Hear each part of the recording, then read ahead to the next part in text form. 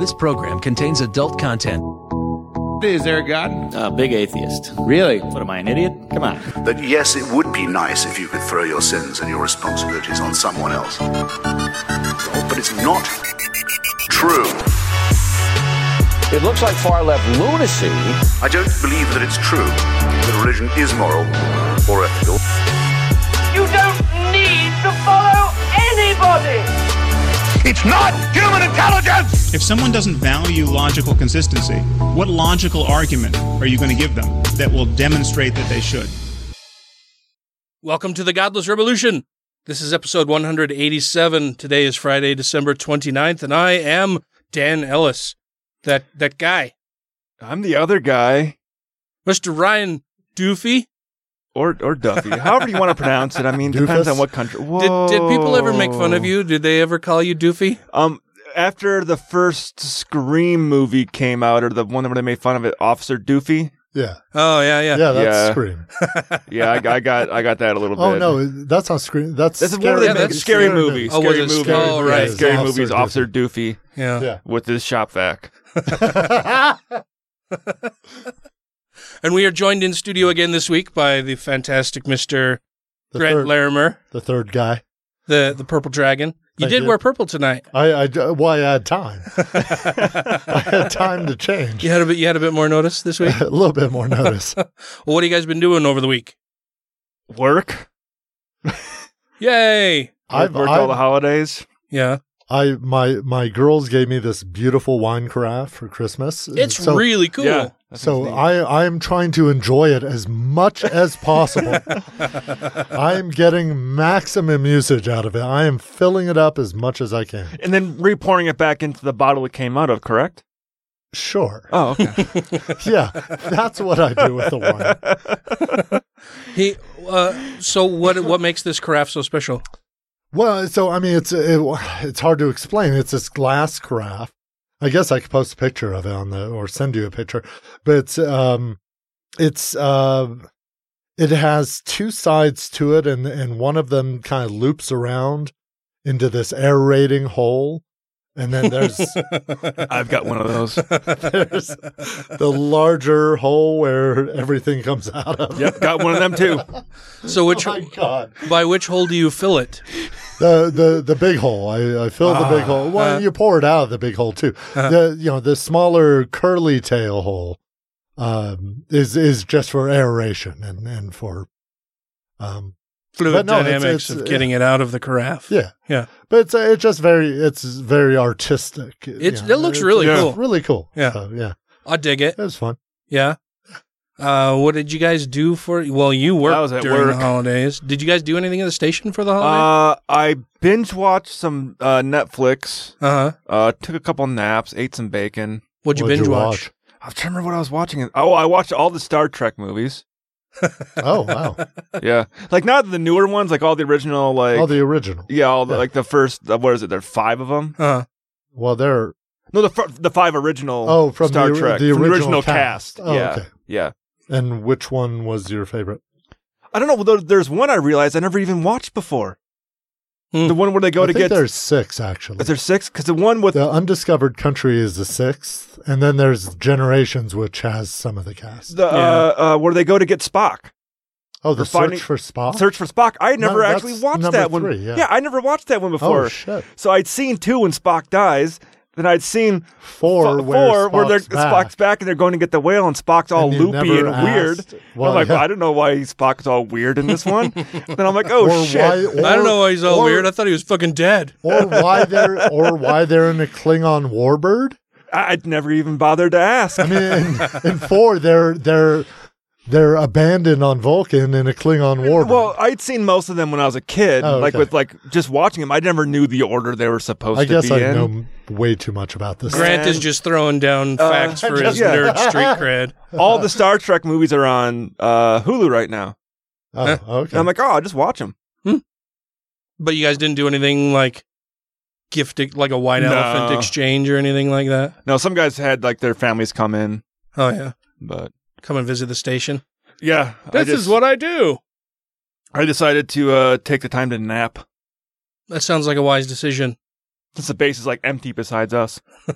What did you do for the holiday?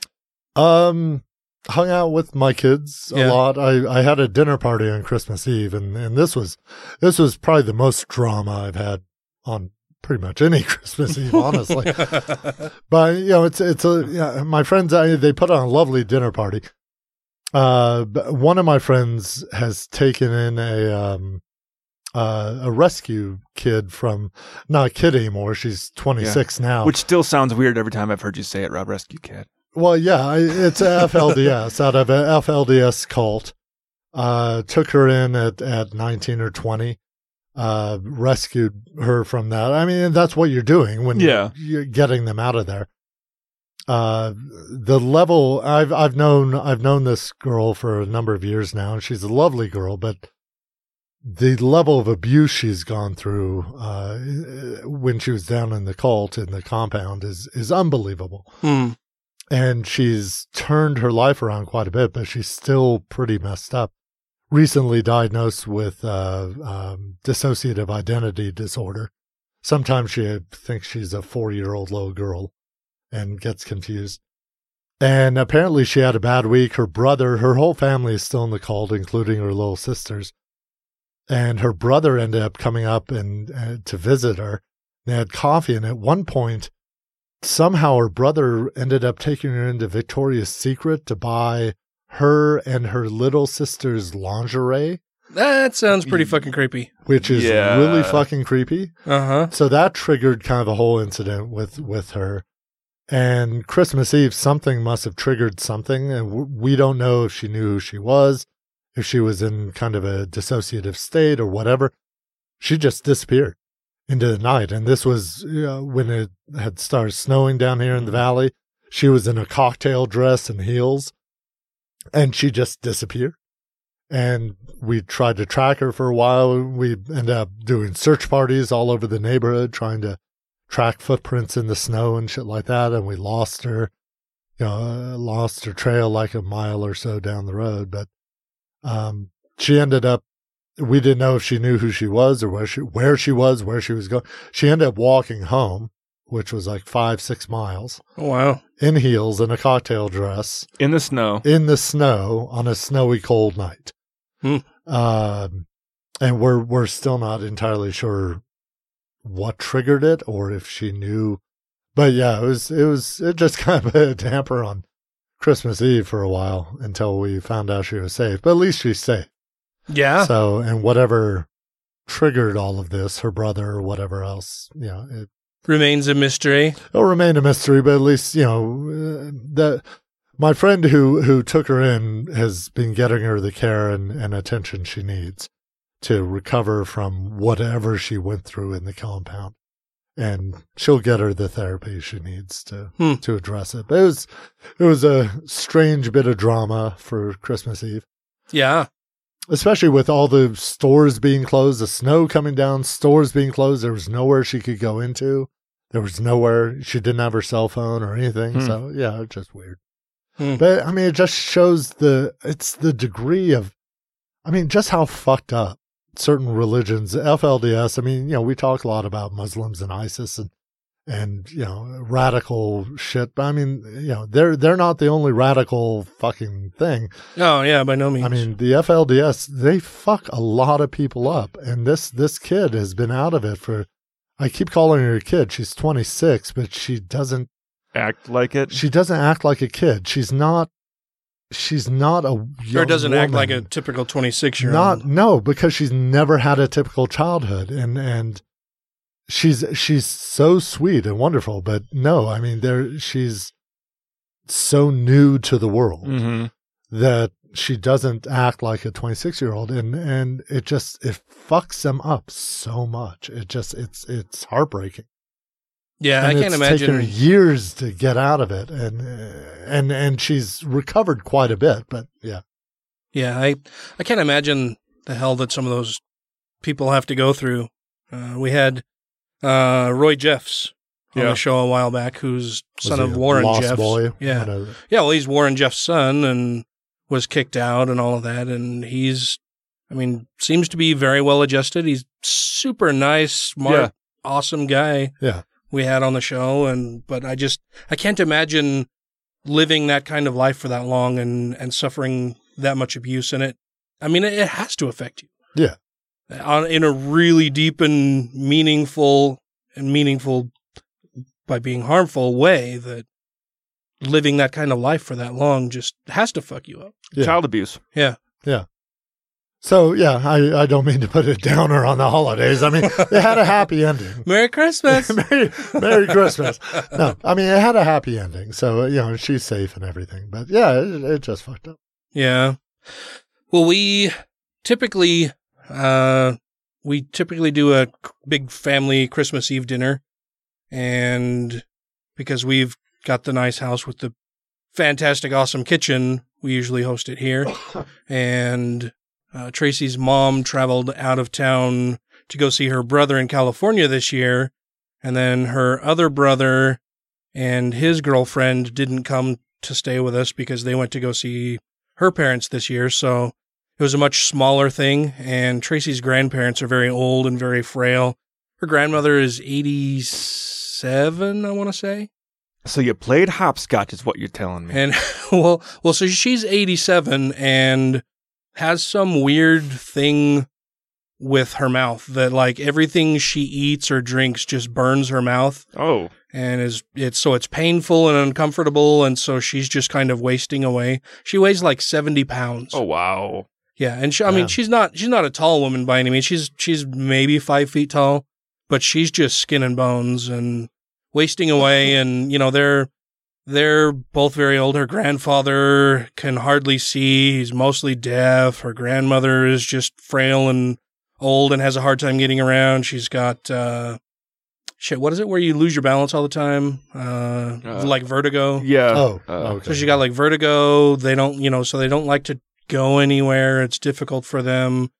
Their house has to be boiling hot all the time because they're always fucking cold. So they come over here and they freeze the whole time. Well, when you have no body fat, I mean. Right, yeah. You have no insulation. Yeah. So, because her mom was out of town and her brother didn't come, Tracy went over to her grandmother's house and said, this year I want to come over to your house so you don't have to go anywhere. You don't have to do anything, but, we'll make dinner at your house and have, the little bit of family that's still in town come over and spend Christmas Eve with you guys instead of doing it at our house this year.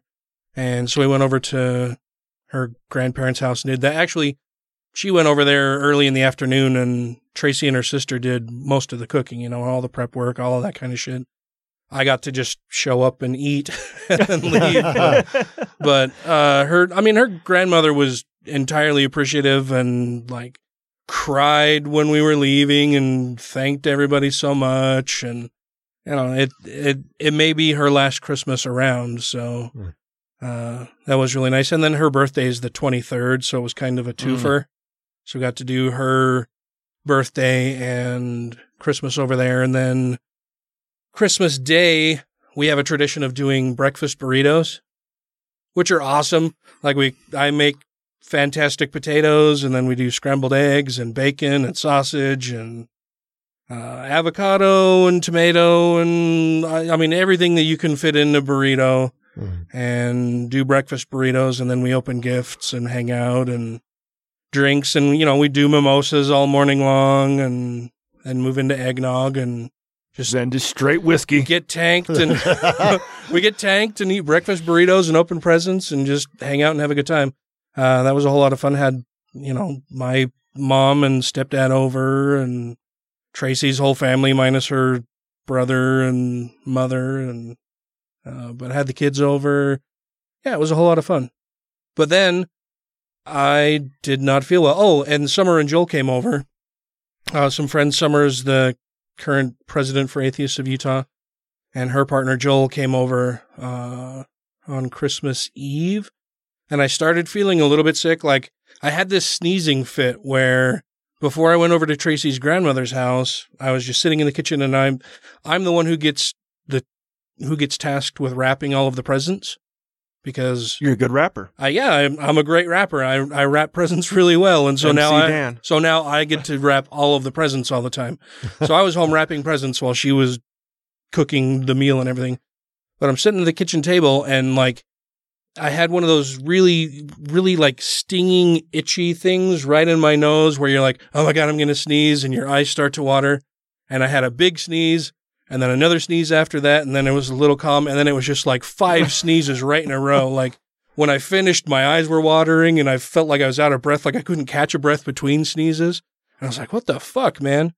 And then we went to dinner. That was all good. Came home, and I felt like ass, like all week long.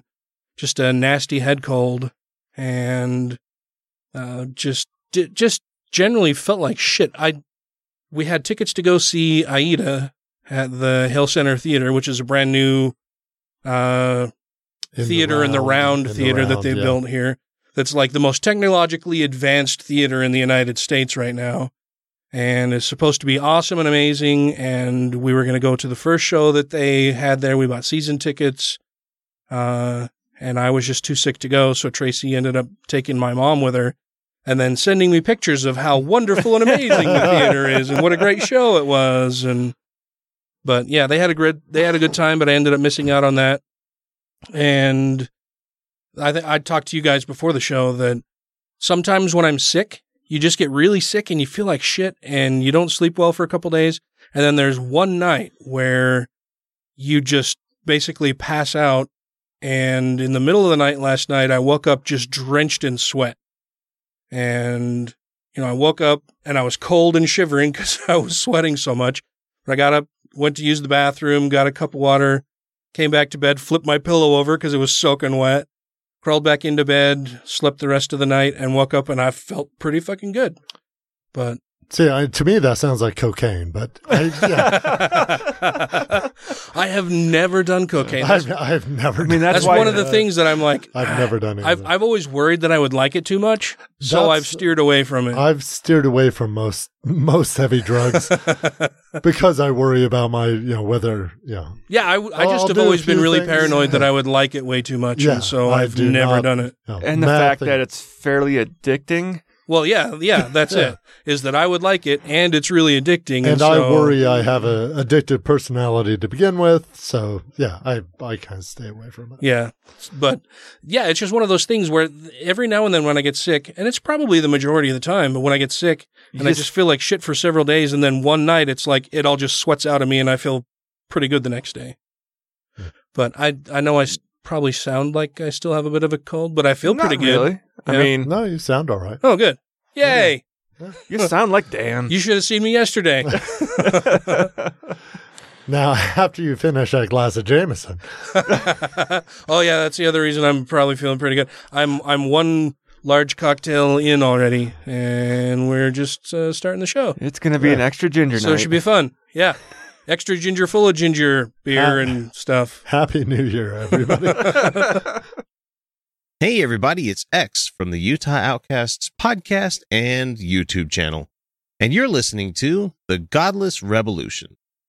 But, even if you're not a Christian, the point is the establishment is always saying you shouldn't have a religion, God isn't real, but then you find out the elites who are saying they're atheists, 9 times out of 10 in my research, they turn out to be occultists who are Luciferian or Satanist.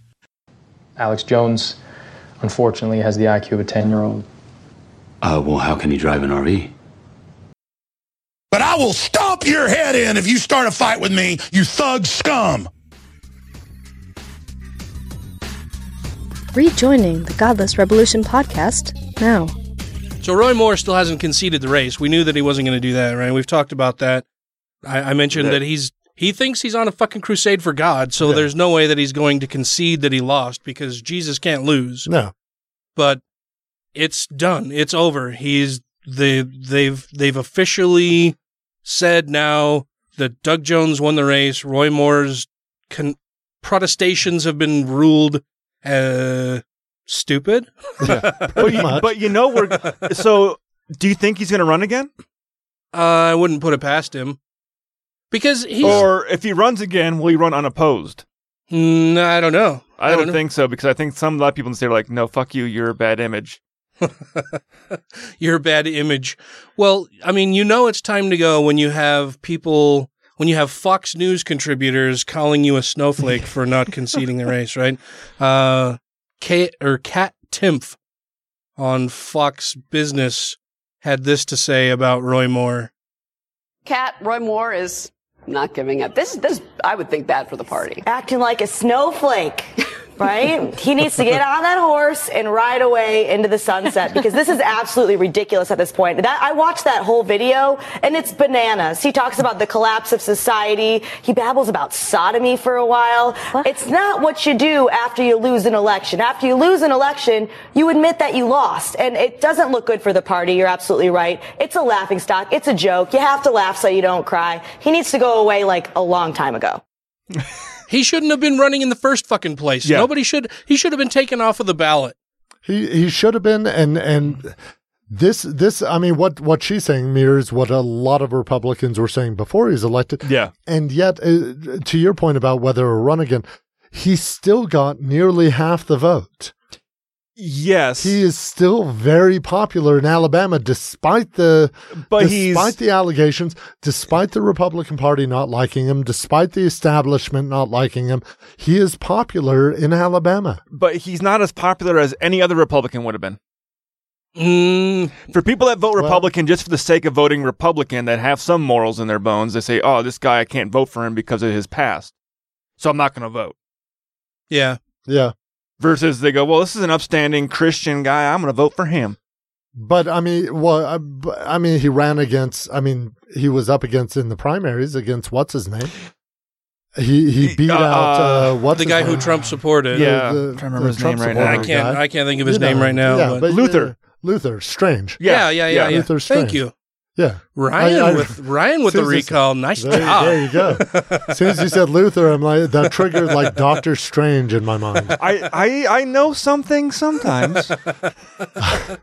And I mean, he beat out Strange. Yeah. So I mean, he's popular down there. You know, have you heard what fucking Trump? So Trump backed Strange in the primary, right? Yeah. And Strange lost. Yep. And then Roy Moore won the primary, and so Donald Trump supported him. And now Trump is saying, "Well, I knew he wasn't going to win anyway. Told you all along. I knew he wasn't going to win, but it was my job as the leader of the Republican Party to support Roy Moore." You're a fucking liar. Yeah. It's just Roy Moore didn't win, and so Trump can't be associated with a loser. Yeah. Yeah. Fucking asshole. Because he just wants to win. That's all Trump does is win. But Roy Moore is never going to concede. We've got this clip from CNN Politics talking more about the election and certification. Broke every record in the history of the state for a special election. Tonight, Doug Jones officially certified by the state of Alabama to be its next U.S. Senator. This election has been conducted with the utmost integrity, that it's been safe, secure, it's been credible. In spite of a final Hail Mary from the Roy Moore campaign alleging potential voter fraud. This election was fraudulent, and what we need to do is ask the Secretary of State to do his job and to investigate this. Moore has refused to concede to Jones after losing the election earlier this month by more than 20,000 votes. When the vote is this close, then it's not over. But most Republicans, including the president, have called for Moore to concede. As far as Roy Moore, yeah, it's certainly, I would certainly say he should. And the state of Alabama says those voter fraud accusations just aren't true. People are entitled to their own opinion, but they're not entitled to their own facts. More it's funny to hear a Republican say that. Yeah. To be honest, let's be honest. After the last 18 months. No, you said you aren't entitled to your own facts, but he is. Because he's a Republican. Yeah, that's what they're not entitled to their own. That's why they have to create alternate facts. Yes. Alternate. That Kellyanne Conway can recite later. Moore calling to delay certification until there is a thorough investigation and for a new special election. But minutes before the state certification, a circuit court judge denied Moore's complaint. The complaint alleges out-of-state residents had been allowed to vote and that election fraud experts concluded that fraud had taken place. One of those experts is Richard Charnin, who has blogged about JFK conspiracy theories and the murder of DNC staffer Seth Rich. And Moore is questioning the high voter turnout in Jefferson County, where a large percentage of the population is black, calling it highly unusual.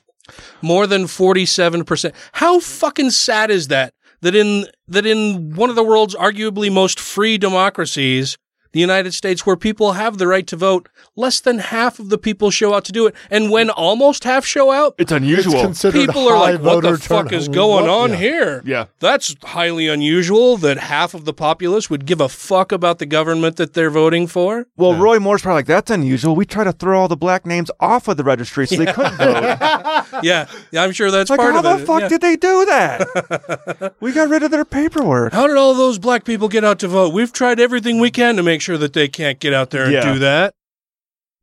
The Alabama Secretary of State says many voter fraud complaints have already been dismissed. More than 60 of those have already been fully adjudicated and dismissed. But we have several that are still active, and we'll continue to investigate those until they are fully adjudicated. Doug Jones' campaign released a statement saying, quote, "This desperate attempt by Roy Moore to subvert the will of the people will not succeed. The election is over. It's time to move on." Moore's complaint also brings up allegations he had relationships with teenage girls while he was in his 30s and several others accusing him of assault. Moore denied those accusations throughout his campaign. These allegations are completely false. I did not date underage women. I did not molest anyone. But today, he released an affidavit he signed of a polygraph test he says he took after the election over the allegations made against him. Moore states, quote, "The results of the examination reflected I did not know, nor had I ever had any sexual contact with these individuals." Oh, so here's a document I signed saying I didn't have sexual relations with underage girls. So that's proof I didn't have sexual relations with underage girls because my signature is on it. Well, and he fucking lied. I signed it when he says he never had when he says he never dated with underage girls. His fucking wife is 15 when he met her. Yeah, what a fucking liar! I mean, he fucking lies about shit. Yeah. Yeah, when he started to court her. Like, we don't need a polygraph test when we can look at the person who's standing right fucking next to you, asshole. God damn it. And that's weird to me, right? That in the age of Trump, people think they can just say whatever the fuck they want because it's all fake news anyway. I can just say whatever. Well, and if you call me out on it, I'll say it's fake news and you're wrong and you're lying. And whoever wants to believe me will believe me. Well, but the reality is in the age of Trump, that's because it works. Yeah. Right. They can do that. Yeah, they can get away with that shit. Why do you think that is though? I mean, is it the people are that stupid or they're that tribal or they're that I think it's the tribal part because even with one of the cities that he used saying there's voter fraud there that doesn't exist, I still saw people out on KSL News on the blog there citing that town. I've heard people on Facebook cite it. It's like the place isn't fucking real. The news already called him out on this fucking place not existing that he says voter fraud happened in. I don't. But I people don't will think still cite it. I don't think there's any one reason that you can pinpoint. I mean, there may be a majority of people that fall into a certain category, but I mean, I think different people do it for different reasons. Whether it's self-interest, thinking about the economy and their own personal self-interest relative to money, whether they think liberals are just inherently evil, and there's the whole abortion thing, and that I think there are a wide variety of reasons why. A million justifications why people will rationalize this shit in their own mind. Yeah. To say that a fucking pedophile is better than an evil Democrat. which is funny when you talk about the abortion thing, because I saw the other day on one of Trump's tweets, it said Doug Jones wants to abort babies. Roy Moore wants to fuck them. Pretty much. It didn't have the fucking part in there, but saying don't vote Democrat because they want to kill millions of innocent babies. And I tweeted back to Donald Trump, fetuses are not babies. Yeah. And someone else chimed in there, I guess you're a fetus then. I'm like, really? What does that mean? I had a copy. They said, because I said that because the whole fetus argument, and they came back at me and said, well, my phone is loading photos. What does that even fucking mean, though, that you must be a fetus then? Because I don't fucking know. Yeah. Oh, I said, zygote. I said a zygote. So what Donald Trump said is, but Democrats can justify murdering millions of babies. And I reply with, a zygote isn't a baby. So then someone replies back to me then, well, you're a zygote then. And his name's Castle Rock with an American flag and a cross and a soldier in his picture. No eagle? Come on. There might be I don't think you can fit an eagle in there. Then my response back was, that's the kind of rebuttal I expected from a Trump-supporting drone obsessed with ancient fairy tales. I didn't get a response from that. But yeah. It was probably a bot. Fucking weirdos, No, man. it's on Trump's thing, so it's probably not a bot. It's probably someone actually who just sees your, well, you're a zygote then, I guess, because... Trump! Just Trump! Merca. But I hate those responses. Oh, fucking Trump supporters. They're so desperate. They are so desperate to make him into a god. This god. This new age Reagan, our generation Reagan. They're just so desperate that Well, and all of the shit around Reagan being this great leader, he wasn't as bad as Bush or as bad as Trump, but he wasn't fucking terrific. Well, he still had the failed war on drugs, the failed economic plans, the Iran-Contra scandal. Fucking raised taxes 7 times. Yeah. I mean, very selective memories when it comes to Reagan. Yeah, and then he but he was a good religious guy, so that's all they remember. Then he had Alzheimer's and was fucking delusional for the last 2 years of his presidency. I think Republicans are just so pissed off that the left has Roosevelt and has Kennedy as these national heroes, and they wanted a national hero. And they've been waiting for one. And they can't have Lincoln because he freed the slaves, and fuck that then. Yeah. And he was way too liberal. He was a fucking liberal. So Reagan was their first chance at a national hero. And now they're trying to create a second out of Trump. Which is going to fail. Oh, did you see that's the most, you might as well be, what is it, Sisyphus pushing the rock up the fucking hill over and over again. You're not going to get that out of Donald fucking Trump. No. Well, did you see what he tweeted out yesterday, I think it was? Huh. I've passed more bills since Truman. And then someone had to point out the statistics, like, no, you passed the least amount of bills since Truman. Well, everything is sized with that guy. Yeah, I mean, I've done more. It's doing more. The biggest tax cut, the biggest. I mean, it's all lies. Big water. But this article on CNN concludes with, and the title for this post on CNN is, "Here's Why Roy Moore Will Never Concede." And it concludes with, "When you're on a crusade, there is no such thing as losing. You can be temporarily vanquished by those trying to block your righteous quest, but you can never really be stopped. Because your crusade is bigger than any mere campaign, bigger than a 22,000 vote losing margin, bigger than 3 Republican elected officials certifying that your Democratic opponent won the race, bigger than Steve Bannon signaling it's time to go, bigger even, gasp, than Donald Trump." Nothing's bigger than Trump. I mean, come on.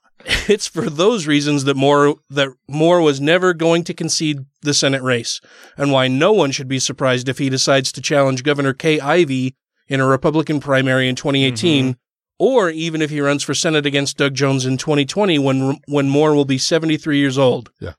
The Senate campaign may be over for most people, but for Moore, the campaign and the crusade continues. Yeah. Maybe Always. by the time he runs next, he can learn how to ride a horse. It looked like he was going to fall off at a couple points. Well, that's what I guess a bunch of horse experts kind of chimed in. Like, he doesn't know what he's doing. Fuck you and the horse you don't know how to ride. I think Mika Brzezinski was talking about, because she's a big equestrian, and she was like, yeah, he doesn't know shit about horses. He just wants to look like an all-American John Wayne cowboy. But I mean, to your point earlier about whether he'll run again, I think he could. I think he will make an attempt at it. It's if the party will let him in. I don't think he'll care. I think he'll make a run one way or the other. I think he has a better shot than most. Well, I think the reason Alabamans like him. I mean, they do like him. They reelected him twice to be a judge. Mm-hmm. But I think it's the almost moderate. Half of them voted for him. He won the primary, and near half of them voted for him. I think it's the moderate Republicans that came out and said, "No, fuck you, Moore. We're not." No, it was the motivated black people. Well, yeah, them. But fucking stopped Roy Moore. Yeah. But even then, I think because when they showed the number of votes, where there was 22,000 votes for third-party candidates that were all bullshit. Mm-hmm. Yeah, that's a lot. That's a lot. I mean, that would have turned it. Well, yeah, and shit. That's where I was talking about, like the moderate Republicans that showed up to vote, but just didn't vote for him. Yeah. Or Roy Moore. But they wouldn't vote for Doug Jones. No, they wouldn't vote for Doug Jones. They wouldn't vote for Roy Moore. So they put in Dan peanut butter. Dan has. Oh yeah, I've got that clip queued up here too. Let's check the that. The title of this is Santa and SpongeBob helped Doug Jones. Chuck Norris, Bugs Bunny, what's up, Doc? SpongeBob, and even Jesus Christ. All of those names played a role in electing Democrat Doug Jones to the U.S. Senate in Alabama over Roy Moore. There were more than 22,000 write-in votes cast in the highly watched race. That number exceeded the margin of Jones's victory. Mickey Mouse, Santa Claus, and the ghost of Stonewall Jackson didn't really stand a chance. Neither did one of the more mainstream write-ins, Jeff Sessions. Republicans, unwilling to cross party lines but unhappy with Moore, presumably wrote in these names after he was accused of sexual assault. Neither a better choice. Any other Republican. Anyone else. And Busby. It's nothing new. Convictional inaction. In the recent New York race for mayor, citizens cast votes for Michael Bloomberg, President Trump, and even Knicks star Kristaps Porzingis. Jesus Christ, fresh off his losses in the 2012 and 2016 presidential elections, also made an appearance. 3 votes. On the ballot. Big Bird, SpongeBob, and Wonder Woman did too. Now, just writing a name in doesn't mean that your vote will count. 9 states don't allow writing candidates for president. Of the 41 states that do, most require a candidate to file paperwork in advance. But that hasn't stopped voters. In 2008, Republican John McCain received a write-in vote for president. Why was that different? Because his name was already on the ballot. The voter's note clarified, quote, John McCain of 2000, not 2008. Totally different. End quote. John McCain of 2000, not 2008, when he picked fucking Sarah Palin, to be his running mate. But there were more write-in votes. You hear about her and her son? Oh yeah. That was crazy. We should talk about that later for sure, yeah. But Alabama had more write-in votes than fucking New York. Uh-huh. And New York is way fucking bigger, more population than Alabama. That's why I was saying with the moderate Republicans that couldn't dare vote for Roy Moore because of what he had done in his past. Yeah. If there was a person that was better in there, that's a lot of, it's more votes than he won by, like they said. So that's a possibility of bringing that within at least a recount area. Not saying Doug Jones won to still won. Tonight, any? Yeah. But it brings it way closer if it would have been a better I'm not saying he'll ever win any future election, but it wouldn't surprise me if he ran, and if he ran, he'd get a shit ton of votes. I hope that. I mean, like Alabama's a good 50 years behind the rest of, but behind more modern areas like California, New York, anywhere. Not Utah. On the coast, basically, Alabama's like 50 years behind, right? So when they say, which is kind of weird too, because they're still in that whole, let's make America great again, take it back to the 50s. Well, you're still fucking living in the 50s. They're beyond that. There still has Doctors Without Borders will show up to Alabama for a week to give fucking medical care to people that can't fucking afford it when they come out of the fucking mountains. They do that shit in third world countries, and they're having to fucking set up tents in fucking football stadiums in Alabama to fucking give medical aid to people because they don't fucking have any. I'm really glad that Doug Jones won. Yeah. And I'm glad that there was a large enough voter turnout to reject Moore, but I'm still so surprised and dismayed and disheartened and saddened by the fact that so fucking many people still voted for Roy Moore. Yeah, I'm dismayed that it was as close as it was. Well, I'm actually surprised Doug Jones won. Yeah. Out of 120,000 plus votes, it came down to 20,000 votes. Yeah.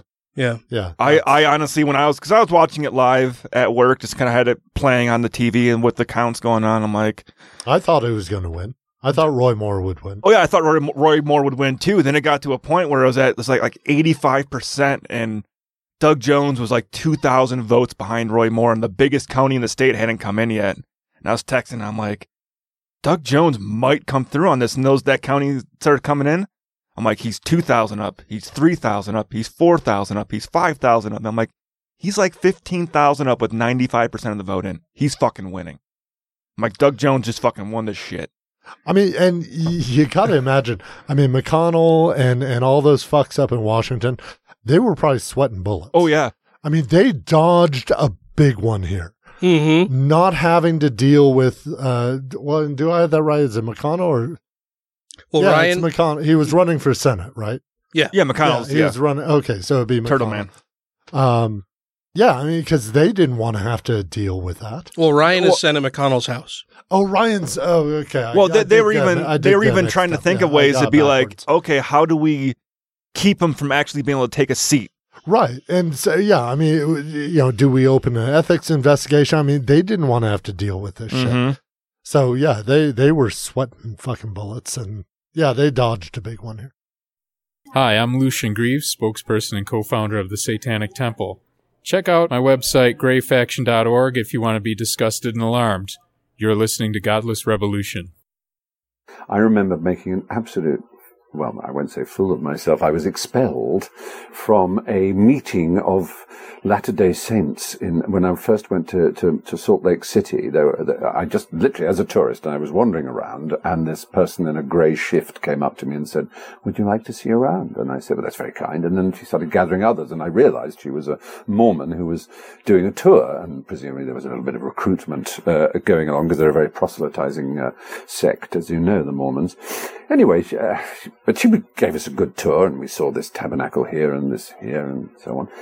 And then at one point she said, "I just want to tell you a little about the Church of Latter-day Saints." And we all politely stood. And then she said how in the afterlife, all families will be reunited, and you'll be with your families forever. So I put my hand up and said, "But what happens if you've been good?" She said, "Could you leave, please?" Because everyone started laughing. But I mean, what a ridiculous idea. How is that supposed to be attractive? That you're going to be stuck with every aunt and every cousin and every, oh, good gracious, every, alcoholic or slightly deviant uncle. I mean, Jesus, it's just the most awful destiny imaginable. And they think that's a USP. That's what our church promises. Good Lord. Thanks for listening. Now back to the show. There was some good news. Yeah, finally. Coming out of the court systems that the Sweet Cakes lost their appeal. Mm-hmm. Oh, yay. Poor Sweet Cakes. But, I mean, did they really lose? Yes. Lost, well, for now, I mean, we're talking state appeal. Yeah, I mean, they lost that, but they got rich off of this. Not really. Did you see how much money was donated to them? Oh, well. Versus how much they had to pay out? To run it out of their house. But, well, according to even the people at Sweet Cakes, they've lost everything. Yeah. She loved her business, and oh no, what are we going to do now that we can't be bigots in public, and we can't turn away gay people for wanting to have cakes made for them? Oh, woe is me. I'm so sad now. So, but the Colorado shop also had to close. The chap? Shop, yeah, chap. Oh, chap? Chap. Yeah, it's new. The shap? It's new lingo. Get used to it. It's going to be happening in 2018. But, so, with the Oregon place, their fine was, what was it, $213,000 somewhere around that? $135,000. Oh, $135,000. I saw it through their GoFundMe. They got $500,000 in donations from lovely Christians giving them money so they could fight their case and they could pay their fines. Isn't that ever so nice? Yet they still couldn't afford to keep their shop open. But I wonder how much of that money is going to the lawyers for all the appeals. The bulk of it. That's true. But these Republicans that love our capitalistic society, that are mad they had to close their doors because they're no longer getting business. Aww. Like they want someone to keep them open. Like a socialist type thing going on.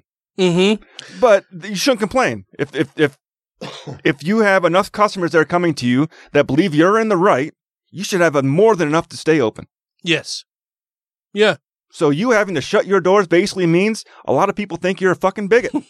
Yeah. And they use their our capitalistic society to say, guess what? We're not going to give your place any fucking business. Well, this story comes to us from Oregon Live. It says the title of the story, or the headline is, Appeals Court Upholds Fine Against Christian Bakers Who Refuse to Make Same-Sex Wedding Cake. It says the Oregon Court of Appeals on Thursday upheld a decision by Oregon's Labor Commission that forced 2 Gresham bakers to pay $135,000 to a lesbian couple for whom the bakers refused to make a wedding cake. Melissa and Aaron Klein made national headlines in 2013 when they refused to bake a cake for Rachel and Laura Bowman-Cryer, citing their Christian beliefs. The Bowman-Cryers complained to the Oregon Bureau of Labor and Industries, saying they had been refused service because of their sexual orientation. An administrative law judge ruled that the Klein's Bakery, Sweet Cakes by Melissa, violated a law that bans discrimination based on sexual orientation in places that serve the public. Brad Avakian, the state labor commissioner, affirmed heavy damages against the Kleins for the Bowman-Cryers' emotional and mental distress. The decision will likely be the most controversial ruling and the one with the biggest impact handed down by Avakian during his nearly 10 years in the role. He has decided not to seek re-election when his term expires next year. The Kleins appealed Avakian's decision, arguing for a religious exemption for the Oregon Equality Act. Which is fucking bullshit. Yeah, I want the right to be a bigot. The anti-discrimination law, they also argued Avakian was biased against them, that his actions violated their rights to free expression as artists and their right to due process, and that the fine was excessive. But in their ruling Thursday, a panel of state appeals court judges sided with Avakian, saying the Kleins did, in fact, deny the Bowman-Cryers because they were lesbians. The judges also rejected the Kleins' argument that Avakian's ruling violated state and federal free speech protections. In the ruling, Judge Chris Garrett wrote that Avakian's order does not violate the Kleins' free speech rights because it simply, quote, requires their compliance with a neutral law, end quote. Garrett also wrote that the Kleins have made no showing that the state targeted them for enforcement because of their religious beliefs, which is a key point here, right? Yeah. It's not that we're saying you can't do that because you're religious. It's that you can't use your religion to do this. And it's a small but important distinction. Yeah. And I hate it when we keep hearing the argument saying, well, if the KKK came in there and asked them to make a KKK cake, would you say they're forced to make that cake? Like, well, no, that's different.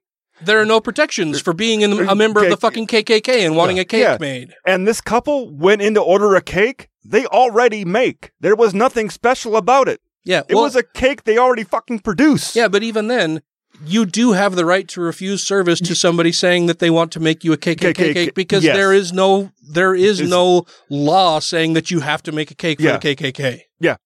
And unless you already make a KKK cake. If you already make a KKK cake, that's hard to say multiple times over again. And then you deny the KKK from having that cake, then it'd be like, oh, well, yeah, but they already make it and they're saying I can't buy it. And that's the one that's made for me. Why can't I have but it? I mean, as a business, you can discriminate against a wide variety of people, but you cannot discriminate against those for whom there are laws protecting those as special classes. Yeah. Well, and the beauty, not the beauty, but I mean, the amazing thing, you can discriminate against gays and lesbians. You can discriminate against blacks. You can discriminate against a whole bunch of people as long as you don't fucking say it. Yeah, right. I mean, true. And it's really, unless you're outwardly saying, I don't serve black people. I mean, you can kick black people out. I mean, there's a practical reality that's kind of hard to prove. Yeah. Unless you are explicit. And so the only way you can prove it is if you're very explicit about your discrimination. Mm-hmm. And so the only way they lost this case is the fact that they were very explicit that they weren't serving them. Because they were gay. Yeah, if they would have said, sorry, we're too booked up this time of the year right now, we don't have time to make a wedding cake. Yeah. None of it would have happened. Well, Grant, at one point in our friendship and in serving on the board for Atheists of Utah, you ended up choking somebody. I did? Yeah. You had someone by the throat. Yes. Who was... Yeah, I remember who wanted to attack me because in a public restaurant So Okay. so let me start this story from the beginning here. Oh my God, that's a whole story. So once upon a time, Atheists of Utah wanted to print some shirts for the Pride Festival. Yeah. And on the shirts, I don't even remember exactly what the slogan was, but it was something like, gotta be real because God isn't, or something like that. It was like 2 years ago or something. Yeah, No, I think it it was like 3 or 4. This was a number of years ago. But it was in keeping with the theme of the Pride Festival. I think it was gotta be real. And so because God ain't. Yeah, so the slogan that we wanted on the shirt was gotta be real because God ain't. And so we solicited business from local printing shops because we want to try to keep business local for our fellow Utahns, whatever.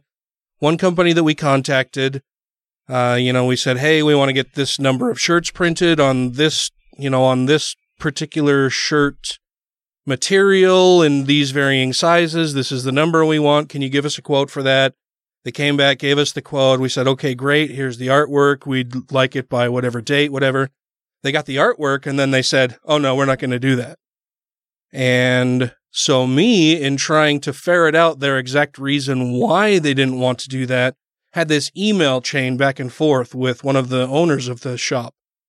And I wanted her to say explicitly why they were refusing our business. Right. And I even put in the emails back and forth with them that, look, I understand that you may not want to print this. And, and their response was, oh, well, we're a Christian business and we don't want to print this.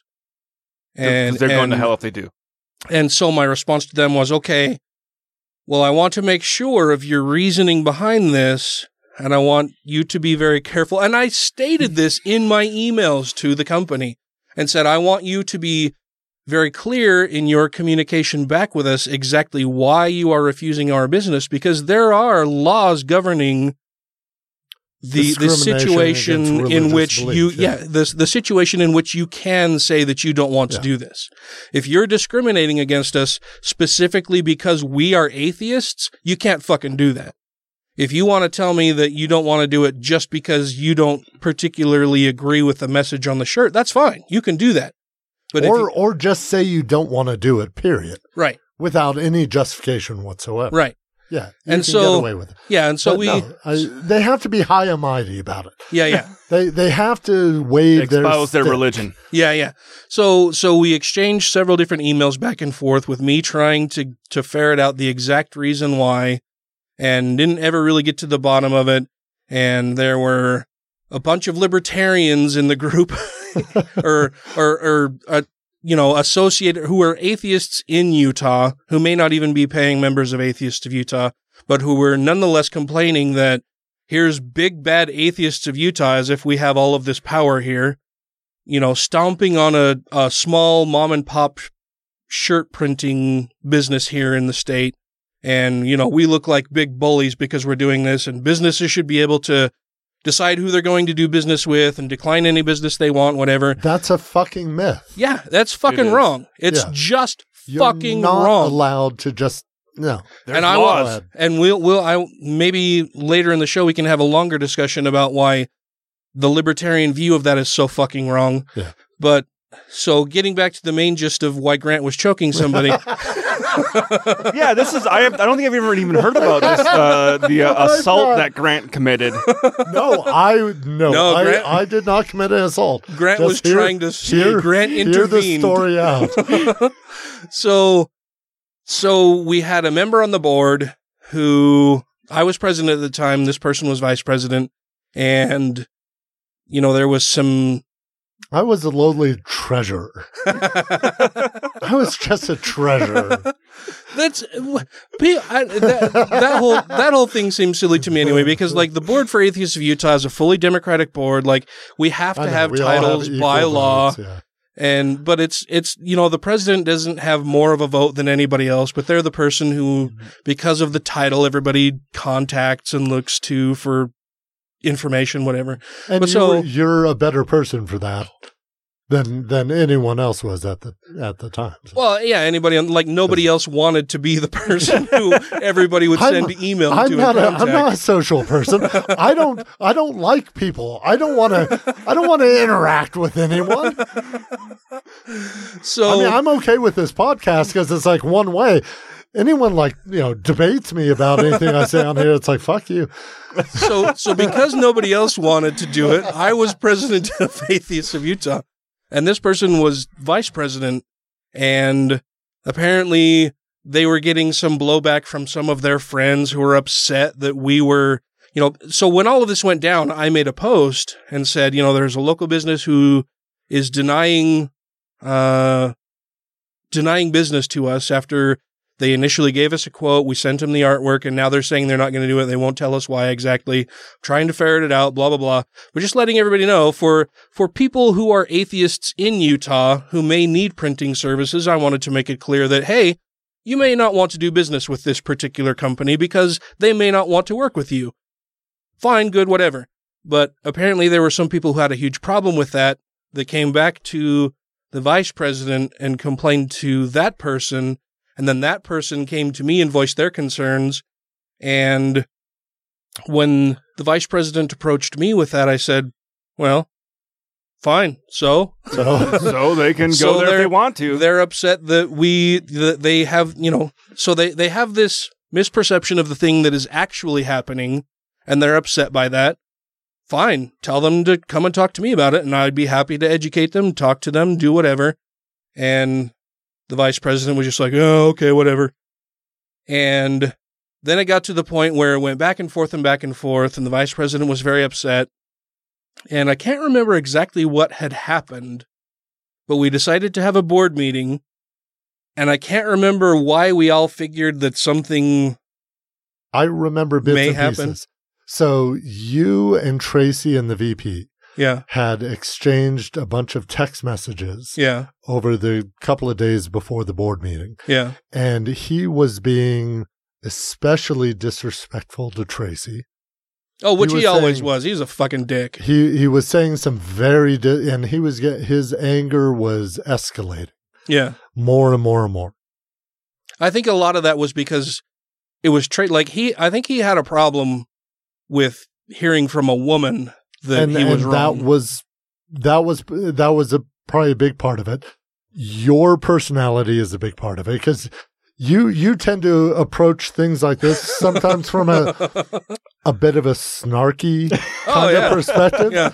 And he was genuinely mad. And so when you kind of get your kind of snarkiness on, that's my natural defense. My natural defense is comedy, right? Like, I will disarm you with comedy, and if that doesn't work, then I'm going to have to beat your ass. And that just made it matter. So we went to a board meeting. It was at that microbrewery at Trolley. Desert Edge. Desert Edge, where Desert Edge. Yeah, not Deseret. Desert. Oh, okay. Yeah. Because we had nowhere, I don't know. We just did board meetings at restaurants for some reason. And we kind of knew he was going to come in angry. That he was angry, yeah. That he was angry. And we all guns showed blazing up before he did. Yeah. We were all there at the table. Yeah. And there were only a handful of people at the restaurant. I remember this very clearly. So he comes in. And he comes in raging. He comes in angry. You could tell he's not yelling, but the rage. Oh, he was totally fucking mad. Like he throws these papers down on the table. Well, yeah, because so the table that we had picked, we had there's one wall of the restaurant that is all windows that you can look down onto the courtyard for anybody approaching the restaurant. Ah, so you can see your victim coming. Yeah, so we saw that he had arrived and was walking in toward the restaurant, and we were like, okay, well, time to get our game faces on. Here he comes. And I was on the other side of the table with my back. He was coming up behind me. You guys were all against the wall. I wasn't against the wall. I was on the same table as you, but I was closer to the window. You were closer to where he approached. Yeah. And he comes in angry. I forget what he yelled. But he threw these papers down. He said, "Here's the fucking mail." Whatever, mail. Because he had the key to the mailbox. He had the key to the mailbox. And you say something snarky. So I forget what you say. Well, so he comes you call in, him the postman? Yeah, well, no. So he comes in, and at this point, I wasn't actively looking for him to walk through the restaurant over to where we were in the corner. I just knew that he was going to be there soon, and so I'm talking to Tracy and Tiffany, who were sitting across the table from me. There was, me and Grant on one side of the table, Tiffany and Tracy on the other side of the table, and I'm sitting closest to the window, Grant sitting closest to the end of the table where the vice president was approaching from. So he comes in, and I'm talking to Tiffany and Tracy, and I've got my arms on the table, just sitting there, and a bunch of stuff hit me in the arm, and I hear, "Here's the fucking mail." And I turned and I was like, and I thought maybe he was just joking around initially. And so I turned and I was like, "Oh, hey." And he's like, "Yeah, that's it. It's done. I've posted it on Facebook already. I'm fucking quitting. You guys can go fuck yourselves." And then he got in my face. Like, he leaned over you and got in my face and started pointing at me right in my face and was like, spittle flying out of his mouth. And he's like, "And if you say one fucking word, I'm going to give you a black fucking eye." And then he turned to leave, and I just turned in my chair. I turned in my chair, and while I'm still sitting, I said, "Hey, great to see you, Alan." And at this point, he lunged. He lost his fucking shit. He lost it. He lunged. and at that point, I jump up. You went into Daddy Dragon mode. I jump up. I'm fucking 6'4". Yeah. And I'm bigger than I don't know why my hand went to his throat. It could have been his chest or his head or anything. I don't know why I chose his throat. It was just kind of instinct. So Grant stands up and just like so Grant stands up and he grabs the guy by the throat. And well, you've already said the name. Yeah. So Grant stands up and he grabs Alan by the throat. And Alan, meantime, is just like thrashing and still trying to get at me while I'm just Tables sitting there. Are going over. Chairs are going over. I'm still just sitting in my chair smiling like a fucking idiot. Which is probably going to make him more enraged. I'm sure it did. Like, I just had this shit-eating grin on my face, and I'm thinking to myself, like, "Oh, buddy, you'd better hope that Grant doesn't let you go, because this is going to be a lot of fun for me." So I'm just sitting in my chair with a shit-eating grin on my face while he's like, Grant's got him by the throat just yelling, "Alan! Alan! Alan! Alan!" And Alan and I don't have a negative relationship. I didn't love the guy. I didn't hate the guy. I mean, we had a cordial relationship. Yeah. So I was trying to calm the guy down and just keep him off and not cause a scene, which we were clearly kind of too late. Yeah. Tables were being overturned. Well, yeah, but at this point, he's like, Grant's got him by the throat, and Alan is like grabbing chairs and tables and flipping them over and tossing them, still trying to get at me and everything. In the restaurant. Yeah, the few patrons in the restaurant all turning or staring, and like the staff starts to congregate and come out toward our table and everything. And finally Grant's like, Alan, you need to stop and you need to leave. And he finally just like he didn't have any more chairs or tables to throw within the vicinity. So Grant let him go and he turned to leave. And the staff came over and they're like, "Oh, I think we need to ask you guys to leave." And we were like, "No, that guy was the problem. He's leaving now. Everything is going to be fine." But yeah, so it was this whole big to-do, and it was a lot of fun. And then there was a ton of shit after that, but and then you had cake. And then we had cake. But there are things that, I wanted to find out why exactly they were refusing our business. Yeah. And because there are back to the original, back to the original point. So there are laws in place that say you can't refuse business to somebody based on their religious beliefs or irreligious. Right. And so I wanted to find out if it was that they didn't want to do it just because they're Christian and didn't feel comfortable, whatever, or if it was because we are atheists, and she wouldn't fucking specifically tell me. So we went back and forth. That's how this all came out.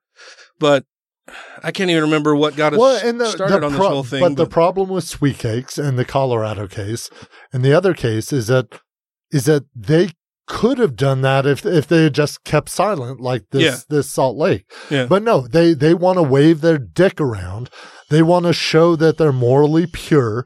They want to show that they're good, God-fearing people, better than everyone else. Yeah, and we're not going to accept that homosexual agenda. Exactly, and that's going to land you in court, and you're going to lose. Yeah, and I think one of the big things that kind of screwed the Sweet Cakes people over, which I was reading another article, that couple had already ordered that cake previously for their mother's, one of their mothers, I can't remember if it was a birthday or an anniversary.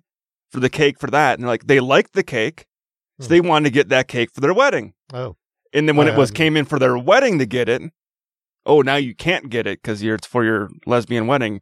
If it's for something else, it's perfectly fine, but I will not make you a cake for your wedding. I hadn't even heard that aspect. That was when the first story I'd read on this. I can't remember if it's like a Washington Post story or which one it was. Said that that couple had actually previously bought cakes from them, okay. Yeah. and there was that cake that they wanted for their wedding cake because they liked it. Yeah, but so they lost their appeal. Yeah, and the lesbian couple will now finally get the money that has been owed to them since I think 2013. Well, that's when it happened.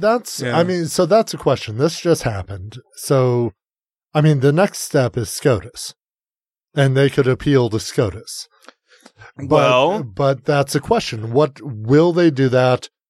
Will they wait for the SCOTUS ruling on Colorado? Yeah, because that might if the Colorado case would be a precedent that might not even look at the Oregon case. Right. So if Colorado comes back in favor of the bakery, if SCOTUS comes back in favor of the bakery, I see them going then. Then what are they going to do? Are they going to reappeal to state? Are they going to appeal to SCOTUS? I could see them appealing to SCOTUS. It's not necessarily over. Well, and the monetary damages that were awarded to the lesbian couple weren't necessarily just because the cake was denied them and a refusal of service. It was because Sweet Cakes took their information and posted it publicly, basically fucking doxed the couple. Oh, shit. And then they started getting death threats and people driving by their house and threatening. And then they had adopted a couple kids. And so all of these reports to DCFS about all these false reports about child abuse, it overturned their entire lives. And it was because the people at Sweet Cakes had doxed them and put out all of their private information.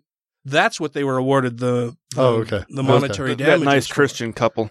Yeah, so I don't even know if they can appeal that. Yeah, that's why they were awarded the money in the first place. Oh, okay. So, yeah, fuck them and fuck libertarians for thinking that you can just deny people based on whatever reason you want. The invisible hand of the market will fix that shit because it won't. It didn't fucking fix slavery for 400 goddamned years. But it would have if Lincoln hadn't gotten involved. And I saw if an article. We had just bought all the slaves, I mean, we could have saved a whole bunch of money by buying all the slaves. Yeah. And, that would have fixed slavery. Let's talk about that in a second. I'm confused. It's a libertarian argument. This is Phil Ferguson of the cleverly titled The Phil Ferguson Show, and thank God you're listening to the Godless Revolution. Let's be honest.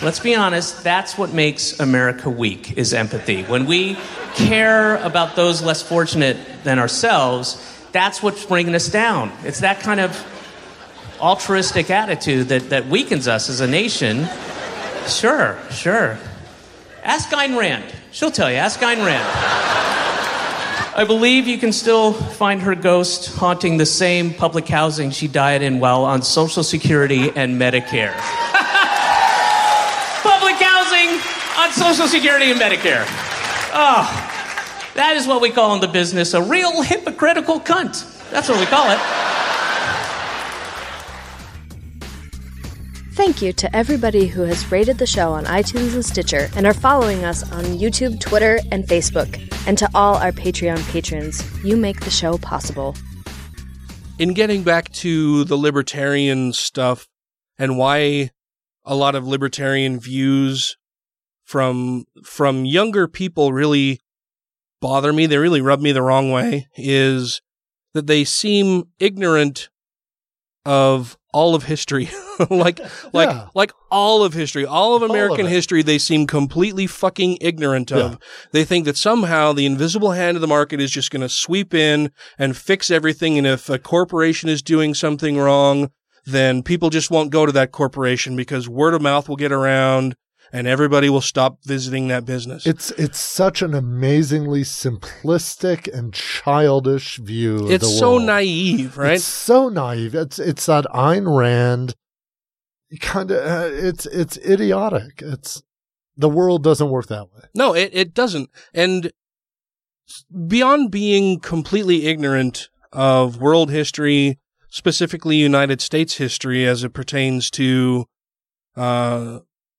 segregation first slavery and then segregation in the United States and the lunch counter protests and the bus protests, everything that the civil rights movement achieved, and then the passage of the 1964 Civil Rights Act that guaranteed certain rights for these minority groups.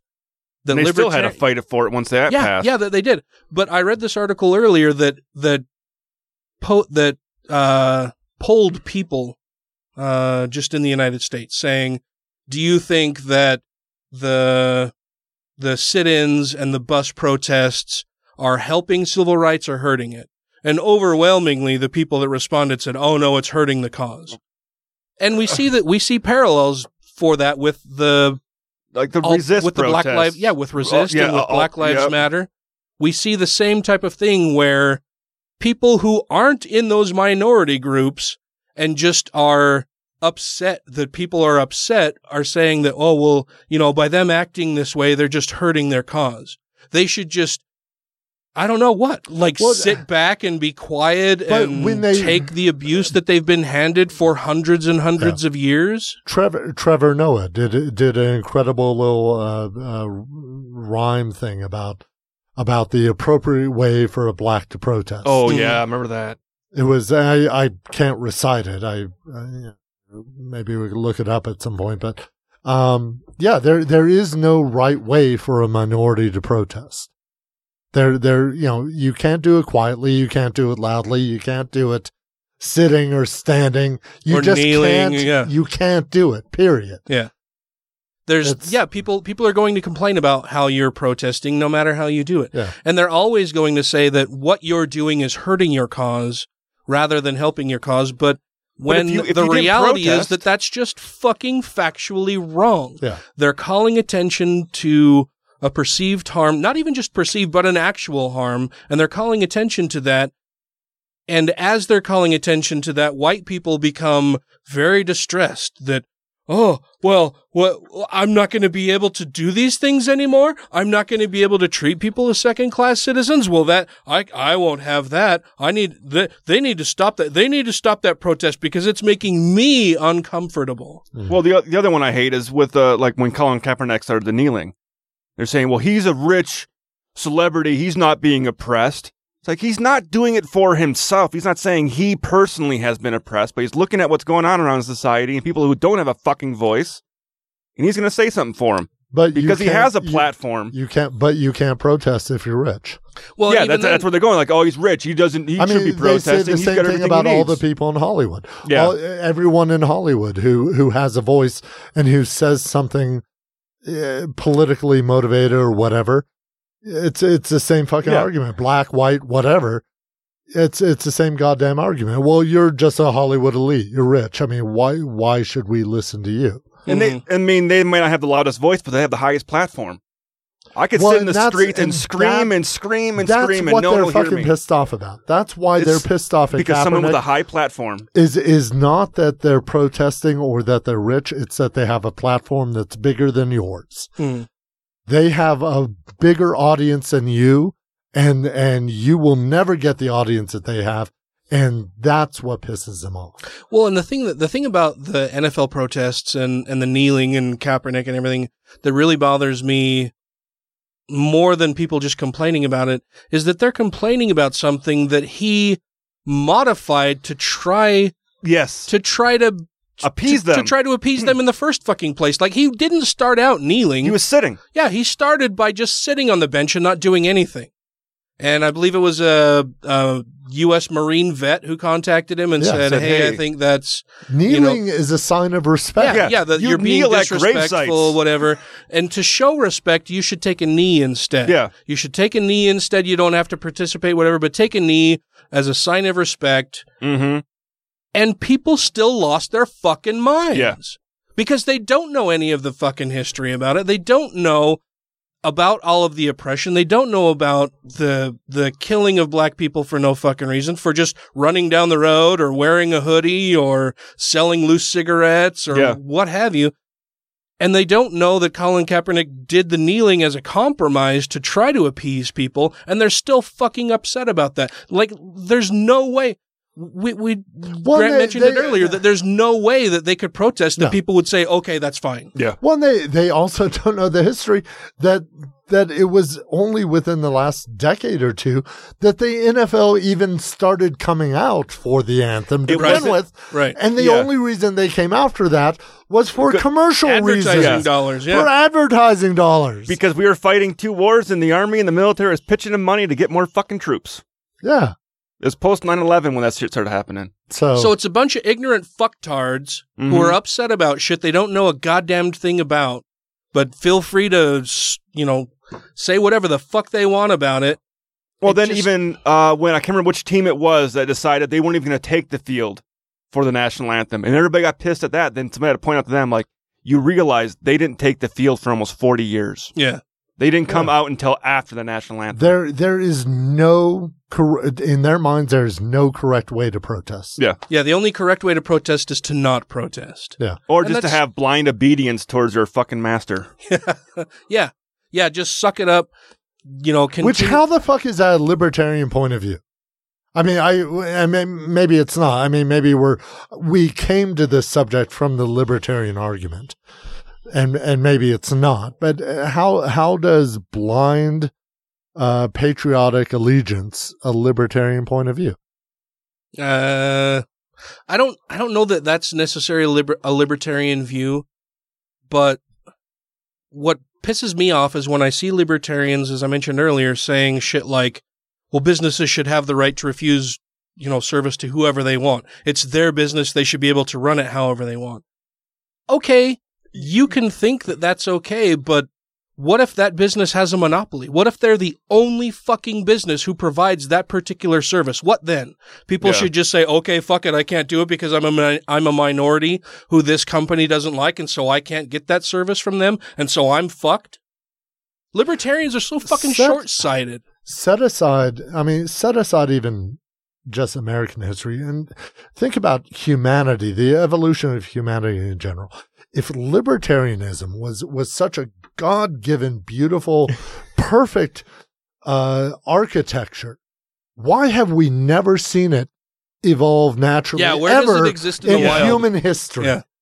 I mean, in all of these democracies we've had and theocracies and dictatorships and everything we've had throughout human history and oligarchies and everything, never have you seen, that I know of at least, a pure libertarian state.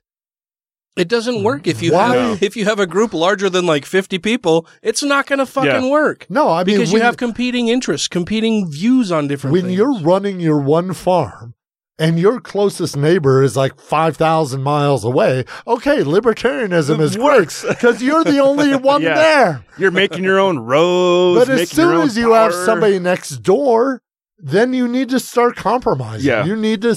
It doesn't work anymore. Well, and you mentioned in the last episode you can't breed whales in Utah or whatever it was. Like there are certain things that libertarians and Republicans, people on the right in general, decry all of these rules and regulations that people have to follow. And I've mentioned it several times that these regulations don't fucking come out of nowhere. Yeah. No. They're not born of somebody just sitting around thinking, well, how can I fuck with people today? There are reasons why these laws and regulations come into place, and it's because people abuse their fellow people all the fucking time. Unfortunately, there's for a lot of laws, especially older laws, we've forgotten what the rationale was. We've forgotten why.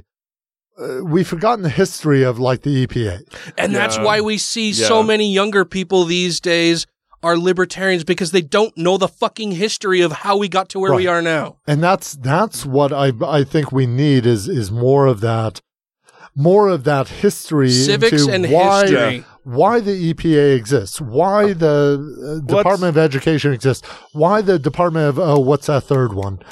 Commerce. You pulling a Rick Perry on us? I thought it would be fun. But no, it's like even at work the other day, I made the joke that I was saying, I'm like, with how fast Trump is trying to deregulate everything, soon we're going to have fucking 5-year-old kids greasing cogs and machines again. Yeah, any day now. Probably, yeah. Working in the coal mine. Yeah, because who else is going to fit in there to grease those cogs? Maybe not. I mean, because Obama wasn't the one that pulled kids out of the factories. And really the only thing Trump cares about is repealing Obama's shit. True. That's really undoing Obama's legacy is the only thing he cares about. Well, but the one thing I do worry about with the deregulation, because he wants to deregulate things because he said it's going to make it easier to rebuild our infrastructure. But then I think back to like, how many failed bridges and railways have we had before we had these figured out, we can't build it this way. There's a reason we have regulations on bridges and subways. Yeah, and we need to consult the person who knows the soil. We need to consult the people who knows what's in the bottom of the water. We need to consult all these different agencies to make sure when you build that thing, it's going to stand there and it's not going to fall the fuck down. And then we have to have laws in place that if that does happen, the people who are harmed are made whole, or at least and have rights offered, or at least offered some recompense for the damage that has been done to them because of your shitty fucking work. Yeah, it was not on their account. They had nothing to do with. Well, maybe they did. They were the ones who were stupid enough to use the fucking bridge. But that's what I was going to say. That's that's a libertarian point of view. I mean, if it was an unsafe building, you have a choice not to live there. Or we're going to have. I saw a video of a building in China where they were picking at the foundation. It was old newspapers. Yeah. Well, and that's the other thing too, is the libertarians seem so they don't know history, they seem short-sighted, and then they have this delusional view that everybody when they're born starts out on an even playing field. No. Yeah. And that's not how the fucking world works. Yeah. We know that for a fact. We know that if you are born I was born a poor black child. You're like Steve Martin in The Jerk. I love that movie. You're not going to have rhythm. No, but there's a reason aristocracies exist and have existed throughout human history. Billionaires breed billionaires. Yeah. And the people in power tend to do whatever they can to continue shifting power toward themselves and their friends. Yeah, if we all had equal opportunity, you wouldn't see every billionaire having their kids become billionaires and their kids become billionaires. Be like, well, why can't I do the same? Yeah, we see that because I wasn't born into that part of the society, so I don't get to go there that way. Yeah, and we see it in the Republican tax reform that they just passed. That it offers moderate tax benefits for people on the lower and middle incomes for a limited, unless you make under for a limited amount of time. But for corporations, it's forever. And for rich people, it's this huge fucking windfall. Oh. Talking about that, did you hear about AT&T now? What about AT&T now? Well, AT&T was giving out the $1,000 bonus to 200,000 Oh, and then they laid off 1,000 people. Well, it was more than 1,000 now. Almost. Oh, yeah? They keep laying off more. And then I was reading something that said that money came because they were fucking the unions were going after AT&T, saying for like unfair, like, hey, you need to pay better wages and stuff. So the settlement was, we'll give up bonuses. It wasn't because of Trump's tax plan. It was because the union agreement. Yeah. I think I heard something about that. Oh, I'm very glad that I divested myself from any interest in AT&T earlier this year. Just a few months ago, actually. Got rid of DirecTV, my AT&T wireless, all of that shit. Sadly, it's the only phone carrier I can use. Yeah? It's the only one that will work on Dugway. Oh, right. I'm sorry. Yeah. Well, I mean, all of these companies, I mean, pretty much everyone that I've heard of so far that's made big announcements as far as like hiring or bonuses or tax increase or had nothing to do with Trump. Well, either had nothing to do with Trump or they have a vested interest in getting on Trump's good side. The whole Comcast thing. Yeah. They have a vested interest. Wells Fargo is in the middle of a DOJ investigation for their actions. And what they're giving out is chump change compared to what they're going to make. Oh, yeah. It's off fucking, of this. Well, there's that. And if they can get it's on what Trump's, would fall out of their pockets because they're too fucking full. If Wells Fargo can get on Trump's good side by giving him some positive press, then Trump might influence the DOJ in going easy on their investigation of their illegal practices. Yeah. And also with Wells Fargo, they were also facing a lot of states like California where they have a lot of employees, where California was doing a $15 minimum wage. It goes into effect this year. So they were already being forced into a $15 minimum wage. So doing it nationally was not that big of a deal to them. Yeah, but they can look like the good guys because they're going to do it. They're just going to do it for everybody. Yeah. But I don't think corporations are going to come back. But, I mean, when we look back through history, we look at ending slavery. We look at ending segregation, ending Jim Crow laws. All of those things happened because of government regulation and because of laws being put in place. And because people stood up and said, this is fucked up. Right, yeah. Not just because people decided, oh, hey, we're going to do this because it's the right thing to do. It's because the government stepped in, as should be its role, in an elected government who's representing all of the people of the country, that they should take a specific interest in minority groups who are being persecuted within its governance, right? Within its power to control, it should have a particular interest in protecting minorities. And that's what government does. And libertarians fail to see that, or they just don't fucking care. Well, I mean, I think they don't care. I think it's more of a lack of caring than is a lack of ignorance. Yeah. You think they just don't care? I think they just don't care. I think they think that it's the Ayn Rand philosophy that might is right. On balance, it all evens out in the end. Yeah. And that even if some minorities being persecuted now, over the span of time, it all balances out. Yeah, that's what I had a buddy tell me about this whole fucking tax thing. So it'll balance out by the time you retire. I'm like, well, that don't help me pay a mortgage right now. Yeah. And it's only going to balance out over the span of time because some future politician is going to change things to make it balance. Well, no, he says it's because of our thrift savings program. With the stock market going up, you're going to make more money that way. So I'm like, yeah, but that's not now. I mean, if your hope is that the stock market is going to perpetually go up. Which it's got to hit a point where it's going to go, well, we're fucked again. Come on. The stock market is going to go down. Yeah. At some point, it will go down again. Eventually. Or come to a steady plateau. But when you get people that are business-minded in the White House, they want to see gains every quarter.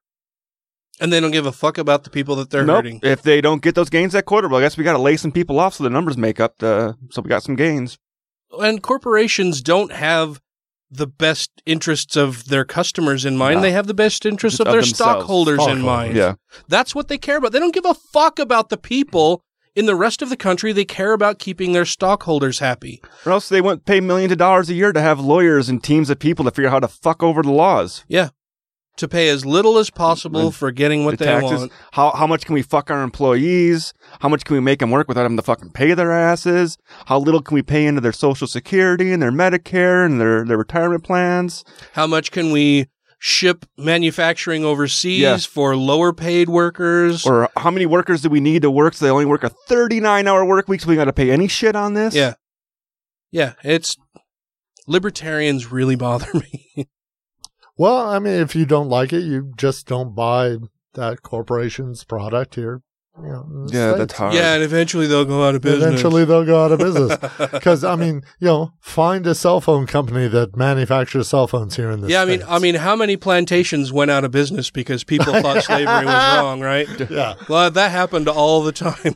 You can't even manufacture cell phones in the U.S. No. We don't have the raw materials. They're core raw materials that don't even exist in the U.S. There's no way to even Plus, I think create my an hands iPhone are too here. big. China gotta has have raw Trump hands. materials that we, it's idiotic. And they got the workforce. And they have a workforce. There's that too.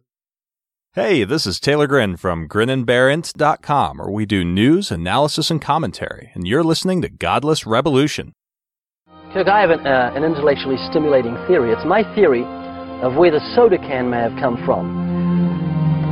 Billions of years ago, there was a big bang in space. Nobody knows what caused the big bang. It just happened. And from this bang issued this huge rock. On top of the rock was found a sweet, brown, bubbly substance. And over millions of years, aluminum crept up the side, formed itself in a can, then a lid, and then a tab. And then millions of years later, red paint, blue paint, white paint fell from the sky and formed itself into the words, 12 fluid ounces. Do not litter. If you have questions, comments, concerns, compliments, corrections, criticisms, or concepts for content, contact the show via email at godlessrevolution@gmail.com, by text or voicemail at 330-81-REBEL, or Twitter the twatter at TGR Podcast. Thank you! All right, I want to talk about GMOs. Can we talk about GMOs? We're going to do it. We're going to do it. This oh is my like, God. I'm going to get beat down by the end of this episode. This is like my own little pet thing. Like, beyond religion, GMOs are something that I'm very passionate about, because for a while I was anti-GMO because I bought into all the bullshit I saw on the internet, like the March Against Monsanto and Frankenfoods and all of that fucking bullshit until somebody just asked me some questions like, well, where are you getting this information from? What makes you think this? Well, why do you think this is so harmful? And so then I was like, well, I'll find out. I'll do some research and tell you, Mr. So-and-so, who dares question me on my opinions about this. And then I started looking into it and I'm like, I was fucking stupid. It's kind of like reading the Bible. Yeah. Yeah, it is. It's kind of a I'm religious going to prove you wrong by reading the Bible. Oh, fuck. It actually does say that, doesn't it?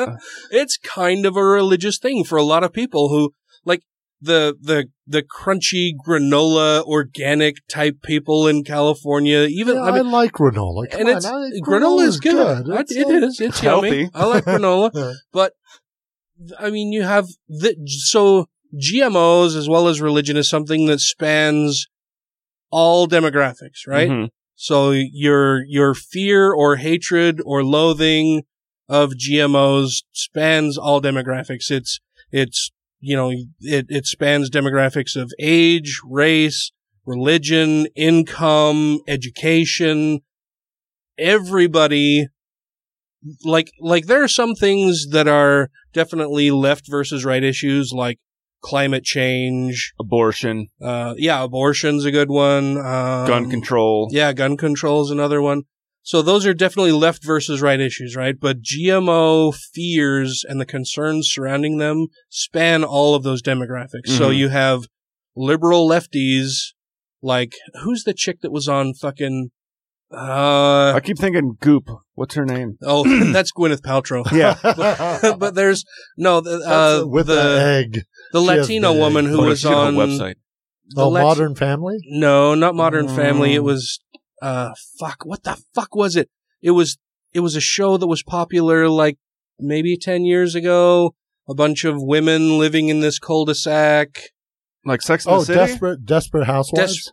Was it Desperate Housewives? A bunch of women living in a cul-de-sac. They all drank wine. Ava. Yes. What the fuck is Garcia, her name? Ava Braun? No. Now I gotta look up her name. Oh, fucking. I think it's more recent than Ava Braun. Oh. So it wasn't GMOs that killed her? I'm not sure. Eva Longoria. Eva Longoria. And Bill Maher also is part of this. So Bill Maher has had fucking weird views on even vaccinations in the past. Gun control. And he came out against vaccinations for a while. Then he was and is still, I think, against GMOs. Do you think doesn't any know. of that? Well, is it he doesn't know, or do you think some things that he brings up like that are big stuff that come from money people is sponsorship? Possibly any at all? I don't think it's necessarily sponsorship with him. I think for him it is legit. He's HBO, so he's not as slave to sponsorship. Well, he's a slave to HBO. He's a slave to HBO, but he doesn't have commercials or anything. Yeah, that's true. Yeah.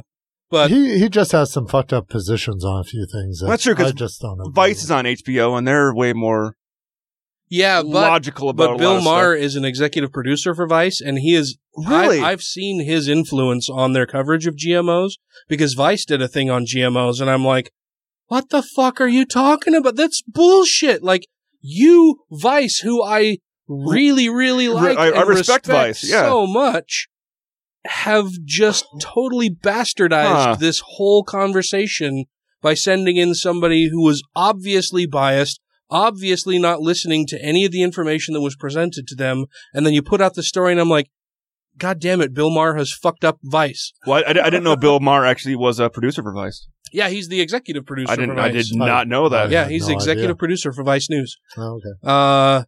But so GMOs, for me, are a very important thing, because we have an ever-expanding population in the world, and we need a way to feed them, and we need a way to do that with as much, with a reduction as much as possible in any ecological damage. Ecological. Dan's 2 cocktails in and starting on a beer. If you're gonna talk about GMOs, you might want to be able to pronounce things that don't fuck up the environment. Yes, we want to make sure that we are good custodians of the environment. We want to make sure that we do it in the best and responsible use of resources, sound ways that we can. Yes, that we use good resources, or that we don't abuse the resources, or though they may seem abundant, the more people we get, the less we're going to fucking have. Yes, of course. So GMOs are the way that we accomplish that, and I don't understand why so many people who are all on board for, that climate change is real and is man-caused, all of these other issues that we can prove through science that this is happening, and these are the types of actions that we need to do to mitigate the damages that are going on. So with GMOs, we have science, real science that is being put into work in the field of agriculture to mitigate a lot of these problems, to increase yields, to reduce the impact on the environment, and to make more food for more people and have it be more nutritious for those people in order to feed an ever-increasing population. And you have people who are so concerned about things because they don't understand basic biology. Mm-hmm. They don't understand basic biology, and then they're buying into the narrative that they're being fed by the quote-unquote organic side of the house, who says that, well, you're just making frankenfoods. You're introducing these genes from different things that we have no idea what it's going to affect. You're making, fish tomatoes and all of the, and chickens with 10 legs. Yeah, all of these other things that are just fucking ridiculous. Octo chickens. Right. So they have a really poor understanding of basic biology and how that whole thing works. And then they have, on top of that, a fear of past abuses by other corporations, where you've got things like Agent Orange, which is a bad thing. It was a bad thing. Okay, so why should we trust them?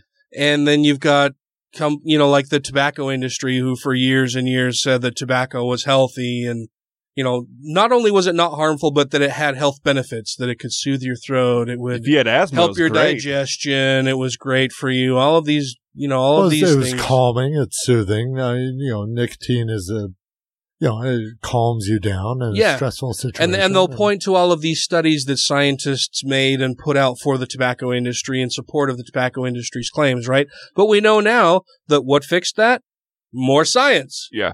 More science, more people looking into the claims of the tobacco industry and proving that what these other scientists had said was fucking wrong. And we have the same thing going on with GMOs now. With GMOs, we're able to increase yields. We're able to increase or decrease the amount of ecological impact that those crops will have on the environment. GMOs are the wave of the future, and people are so fucking hesitant to adopt it when it's been, GMOs have been with us for more than 40 years now. They're in trillions of meals that people eat, and yet our lifespan keeps increasing. Our health keeps getting better. Tell me why GMOs are a big problem. Well, so did you have a story, or yeah. Do you want to start with a story and then go from there? Or? Yeah, so this comes to us from the Washington Post, and the headline says, "Avoiding GMOs isn't just anti-science, it's immoral." The story says that of the several claims of anti-science that clutter our national debates these days, none can be more flagrantly clear than the campaign against modern agricultural technology, most specifically the use of molecular techniques to create genetically modified organisms, GMOs. Here, there are no credibly conflicting studies, no arguments about the validity of computer models, no disruption of an ecosystem, nor any adverse human health or even digestive problems after 5 billion acres have been cultivated cumulatively and trillions of meals consumed. And yet a concerted deep pockets campaign, as relentless as it is baseless, has persuaded a high percentage of Americans and Europeans to avoid GMO products and to pay premium prices for non-GMO or organic foods that may in some cases be less safe and less nutritious. Thank goodness the toothpaste makers of the past weren't cowed so easily. The tubes would have said, "No fluoride inside," and we'd all have many more cavities. Because we've heard that too, right? There was a big fluoride as a communist plot to control our brains and shit like that. Speaking of fluoride, I saw today from SciBabe? Huh. Apparently we're all brushing... Yvette! We love Yvette! Yep. Apparently we're all brushing our teeth wrong. Oh, yeah? You're not supposed to rinse after brushing. Really? Because you're just rinsing away the fluoride. You're rinsing away the fluoride off your teeth, so you're supposed to just spit and not rinse. Expectorate, I think, is the appropriate nomenclature, yes. Spew. Well, I mean, the frothy. So many states avoided fluoridated water for so long, including my Utah. mom was huge against fluoride for a long time. She's like, Utah. it's just, it's the secret plot by the communists and the dentists to make you gay, to get you into into the dentist off fluoride. I'm like, what? Utah that avoided fluoridation for a very long time, and we still have communities here that don't have adequately fluoridated water, have the highest concentration of dentists in the country. I mean, we have a huge number of dentists. Utah is huge for dentists. Huge for dentists. Yeah. The story continues and says, "This is the kind of foolishness that rich societies can afford to indulge. But when they attempt to inflict their superstitions on the poor and hungry peoples of the planet, the cost shifts from affordable to dangerous, and the debate from scientific to moral. From campus to Congress, it's common these days to speak in terms of grand challenges. No challenge is grander than feeding the 9 billion or more people with whom we will share the earth in a few decades. Of course, these people weren't supposed to exist. Just a few decades back, experts were winning genius prizes for pontificating that the battle to feed all of humanity is over, and forecasting that hundreds of millions were going to die and that there was nothing anyone could do about it. Question: if that's genius, what does ignorance look like? Aren't the prize givers entitled to a refund? Well, they didn't count on the Mormons having so many kids. Well, I can remember that back in the 70s and 80s when they were projecting, huge increases in world population and that we wouldn't have enough food to feed everybody. Yeah, I remember that. You guys remember those concerns? That was a huge deal. And that was back, the population was half what it is now. Right. I mean, it was literally, I think the population was like 3.5 or so, 3 to 3.5 billion people in the 80s. Yeah, and they were freaking the fuck out that we're not going to have enough food to feed all of these people. And now we're over 7 billion. Yeah. Instead of mass starvation, instead of mass starvation and depopulation, the intervening years saw the most explosive improvements in living standards, food security, poverty reduction, and life expectancy in human history. Credit Deng Xiaoping's unshackling of the capitalist spirit of China for much of the gain, but it was the likes of the plant pathologist Norman Borlaug and wheat breeder Orville Vogel whose green revolution powered by modern plant science saved the most lives and set the stage for the next grand challenge.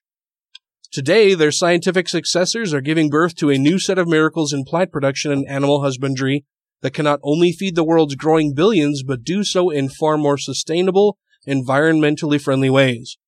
And though the new technologies are awe-inspiring, they are just refinements of cruder techniques that have been used for centuries. Which is another good point. Like, everybody thinks that organic is this magical, wonderful thing. Well, fucking cyanide is organic. Oh, yeah. True.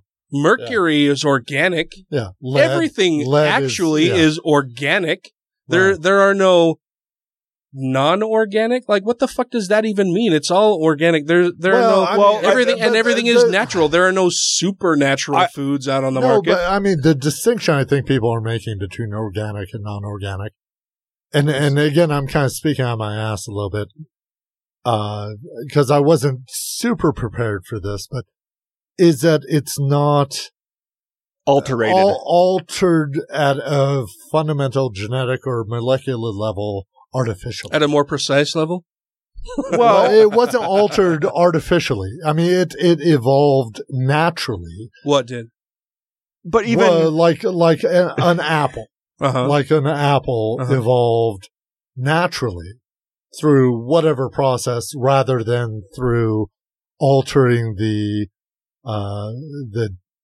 genetics or what am I trying to say? Genes, the genetics. I don't want to say DNA. It's not DNA. Well, it's technically it's a kind of, well, it's not technically DNA, but it's the. I mean, it's not altering the fundamentals of an apple to create an apple without seeds or something like that. Yeah. Or an apple tree that artificially produces more apples than nature would have done it by itself. Well, but that's just the thing is, like, human beings have been fucking with nature since we arrived. Right. If you were to look at what corn was naturally and organically in the wild before humans started fucking with it and crossbreeding it, it looked like wheat. Yeah. I mean, it was this tiny, it was like the size of a pen with tiny little kernels on it. There was no way that you could eat that. Little corn, like, you would not need the corn holders. Like little corn things that my parents had at dinner parties. Those were actual size. Tasted like shit. Is that what corn is? Yeah, the things they put on salads these days, the baby corn. But even, for example, like at my grandparents' house, my grandfather had an apple tree. Mm-hmm. The apples at that tree, when they were fully grown, were about the size of a tennis ball. We're used to seeing apples the size of softballs when you go and buy them at the grocery store. Sometimes, yeah. Because that's how low, like those grand red apples or whatever they're called, they want to produce big apples, so they bred big apples. Big apples. So they're not, it's not. You got big apples, buddy. Was that bred through a natural process of cross-pollination and just kind of having getting rid of the seeds that produce small ones and keeping the ones, taking trimmings from one tree and putting them on another. Went into the gene of the seed and like actually swapped out things and threw in some. That's where some pear genes here and some chicken genes here to create a Frankenapple. I'm put pig genes in there just because I like bacon. I'm going to fail at the devil's advocate thing on this because. That's what freaks people out. It does the artificial. But they don't realize that that's also genetically modifying the thing just on a very slow, long process. But long, and inaccurate. But their argument, I believe, is that if it's not meant to exist in nature, then what they try to create artificially in nature will just not grow. But now with science, we can make it grow even though nature would never make it happen naturally. Well, most of our produce doesn't occur naturally, like oranges that have no seeds. That can't reproduce. Right. Basically, any fruit or vegetable with no seeds can't reproduce. Bananas are kind of fucked. I mean, grapes, bananas have a weird tomatoes, oranges, watermelons. Yeah, they don't pull the seeds out. They're made that way because they genetically made seeds that don't create seeds. Right. Well, and for a lot of those, it wasn't even at the genetic level. It was just through crossbreeding. Crossbreeding, yeah. Which is what I was saying is the slow method. that we've artificially selected plants with smaller and smaller seeds that we continue crossbreeding until the seeds are either completely gone or small enough that they're near non-existent. Right. I mean, you see that with cucumbers, with bananas, with watermelons, apples, oranges. All kinds of fruit and vegetables that are out there. Right. And all of these things were done by quote unquote natural means through artificial selection, where we take those particular plants and breed them and hopefully breed them for those particular traits that we want. Yeah. Where it's larger fruit, fruit with less seeds, with a thinner rind on it, so it's more easily digested and easier, or just easier to get to. Larger and brighter. Yeah. Making the colors look more vibrant, so you think it's fresher. It looks like it's going to taste better. Well, and that lasts longer. I mean, and it yields more crop. Yields more crop. And we've sped up that process in the lab by doing it at a genetic level, rather than the slow process of crossbreeding this and that to get the traits that we want. But it's the fact of doing it in the lab that freaks people out. Yeah. But what should freak people out is you can have something labeled organic and still spray pesticides all the fuck over it. You can spray that thing full of chemicals. Right. We could do a whole show on GMOs. I'm just realizing as I'm looking at our timer. I told you 25 minutes. That didn't seem like a whole lot. We have like 4 minutes left. So let me get back to the article here. It says that given the emphatic, or as some like to say, settled nature of the science, one would expect a united effort to spread these life-saving, planet-sparing technologies as fast as possible to the poorer nations who will need them so urgently. Instead, we hear demands that developing countries forego the products that offer them the best hope of joining the well-fed, affluent world. In the words of gullible former Zambian president, we would rather starve than get something toxic. Marie Antoinette couldn't have said it better. It's not that the legitimate scientific community doesn't understand the seriousness of the problem or the distortions of the naysayers, but too many keep what they know to themselves, or, when they engage, observe the Marquis of Queensberry rules in what is essentially a street brawl. One can understand their reticence facing an aggressive, often self-interested, anti-GMO lobby that is indifferent to the facts and quick with ad hominem attacks. If you're an academic, you can tell yourself that, sooner or later, the science will prevail.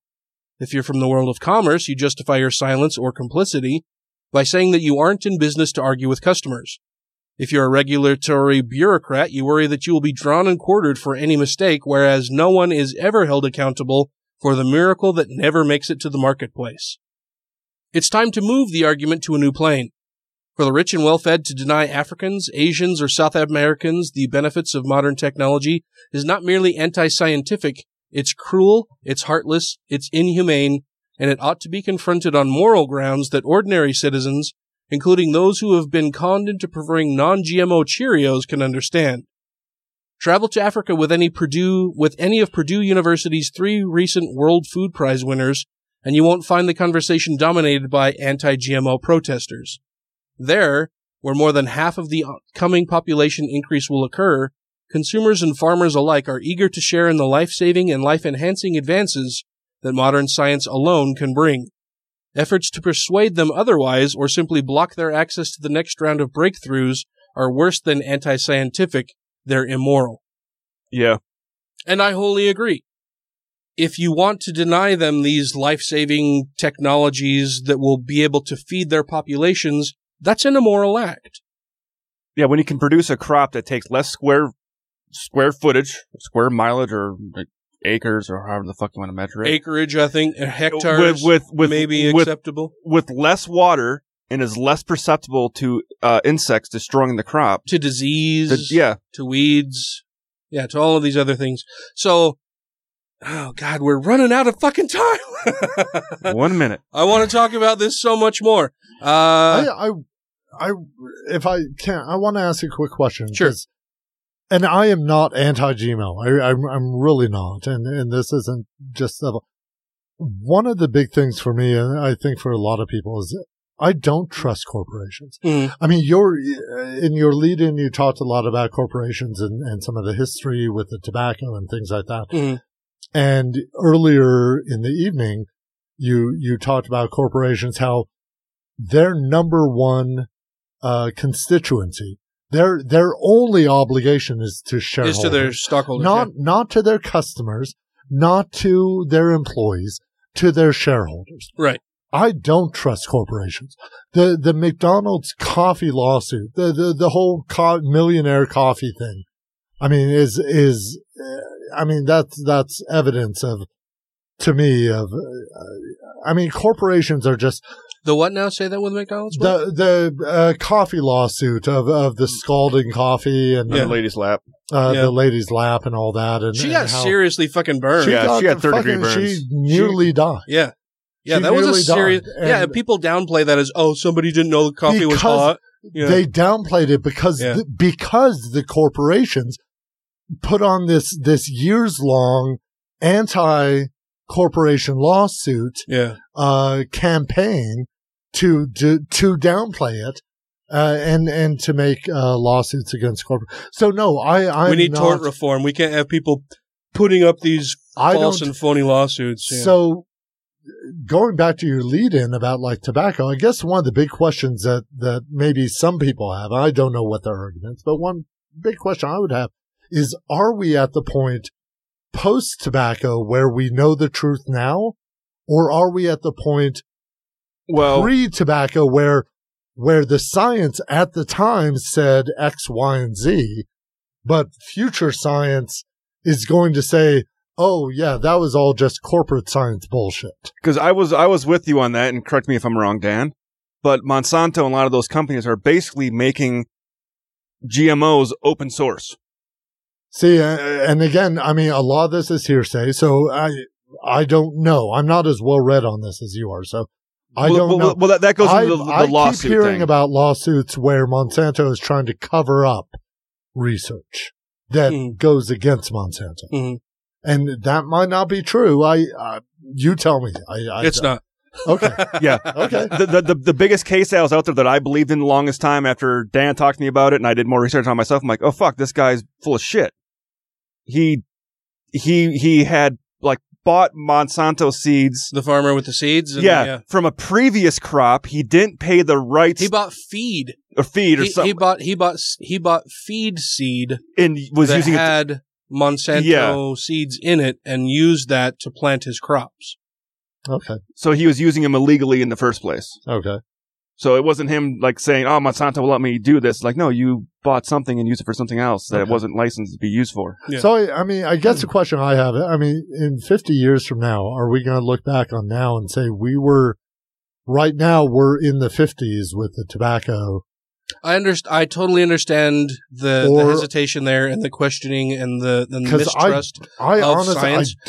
And the scientists, but I don't mistrust science. I mistrust corporations and the abuse of it, and their abuse of science for profit. And I totally get that. They do abuse science. They hire scientists. I mean, the oil companies do it all the time with fucking climate change. Yep.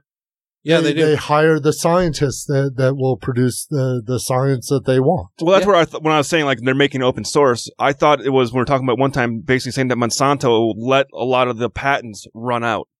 Mm-hmm. So that anybody can use that now. Yeah. So it's not just them that can produce it. Anybody, they turn it over to universities. Yeah, anybody can get their hands on that technology and on that research and on that information and use it without being sued. No, I think it's great. I mean, if we can get, sorry, it's been a long night. If we can get, crops to grow in arid regions in Africa and South America and shit like that, I mean, and feed a lot of people. I mean, that's an amazing thing. But I don't know. Yeah, maybe I need to do more. I'm not as well, like I said, I'm not as well read as you.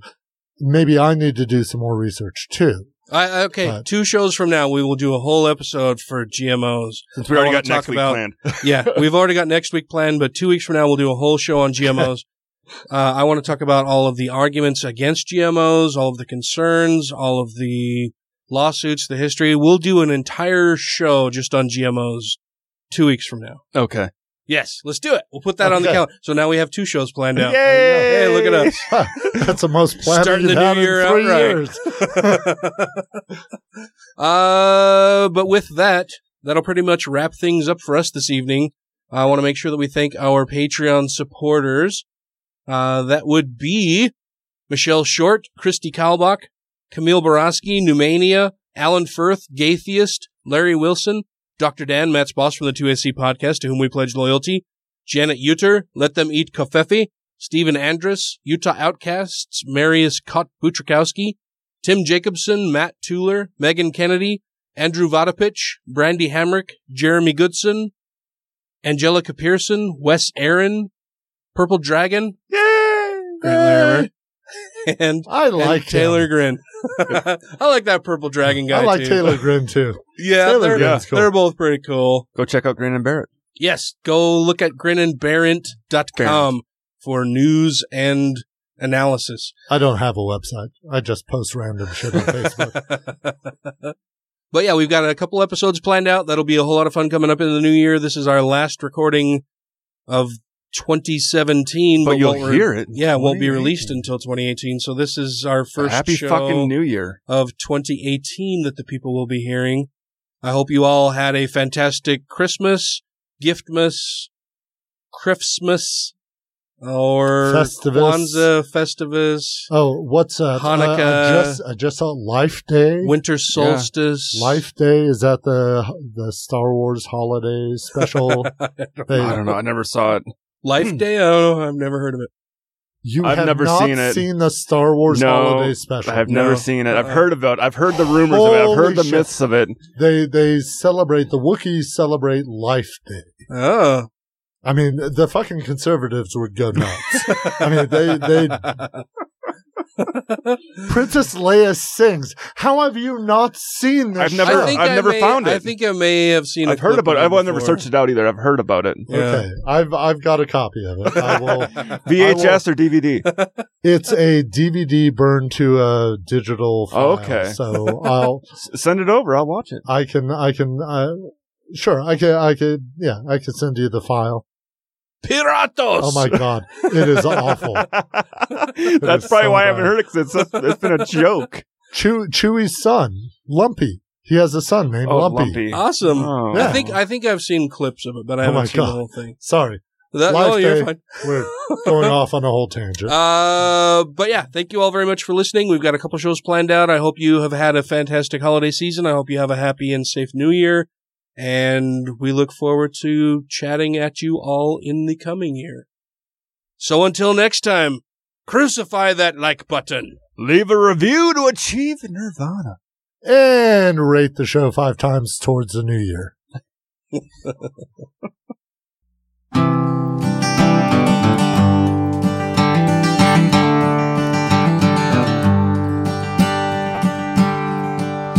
My brother is a fascist, lives in Palacios, fishes the pier every night.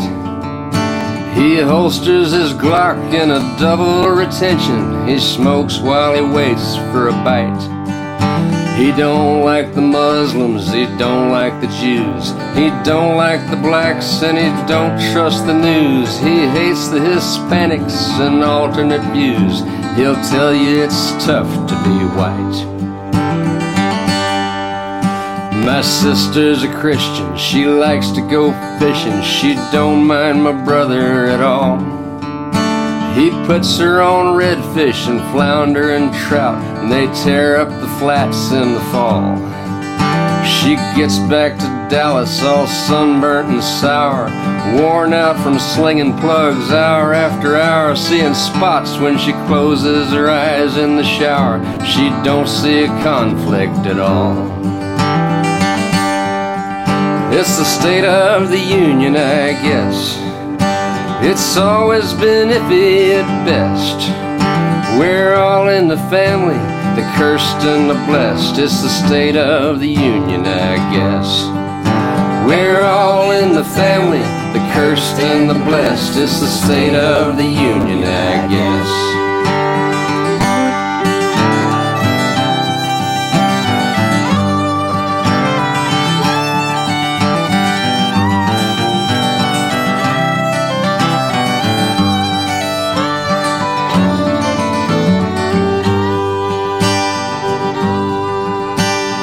Mother turned 80, consummate lady.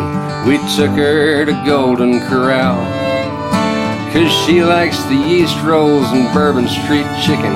We oughta known better by now, 'cause me and my brother got into it good. I called him a hick and he called me a hood. He said Dad always treated his Mexicans good. I guess you think you're better somehow. Yeah, you think you're better. Cardigan sweater, snowflake if ever there was. You think you're so cool 'cause you did good in school. You got whipped every day on the bus.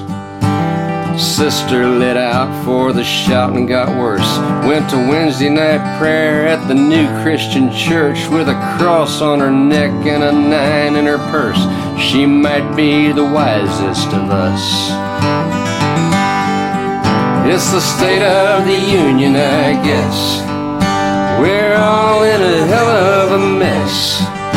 We're all in the family, the cursed and the blessed. It's the State of the Union, I guess. It's the State of the Union, I say. Christmas dinner might be hell to pay. So how about them cowboys and have a blessed day? It's the State of the Union, I say. It's the State of the Union, I guess. It's always been iffy at best. We'll do all we're able with what we got left. It's the State of the Union, I guess. We'll do all we're able with what we got left. It's the State of the Union, I guess.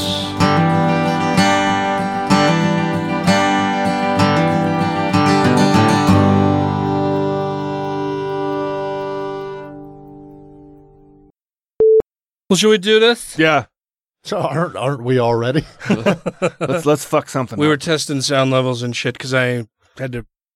Every time I unplug the fucking goddams and plug them in, I gotta rename them all, make sure it's all set up again. What the fuck? That's fucking stupid. So when you uncheck, always start on a new track, it will start on a new track. But when you have that checked, it stays on the same track. Yeah.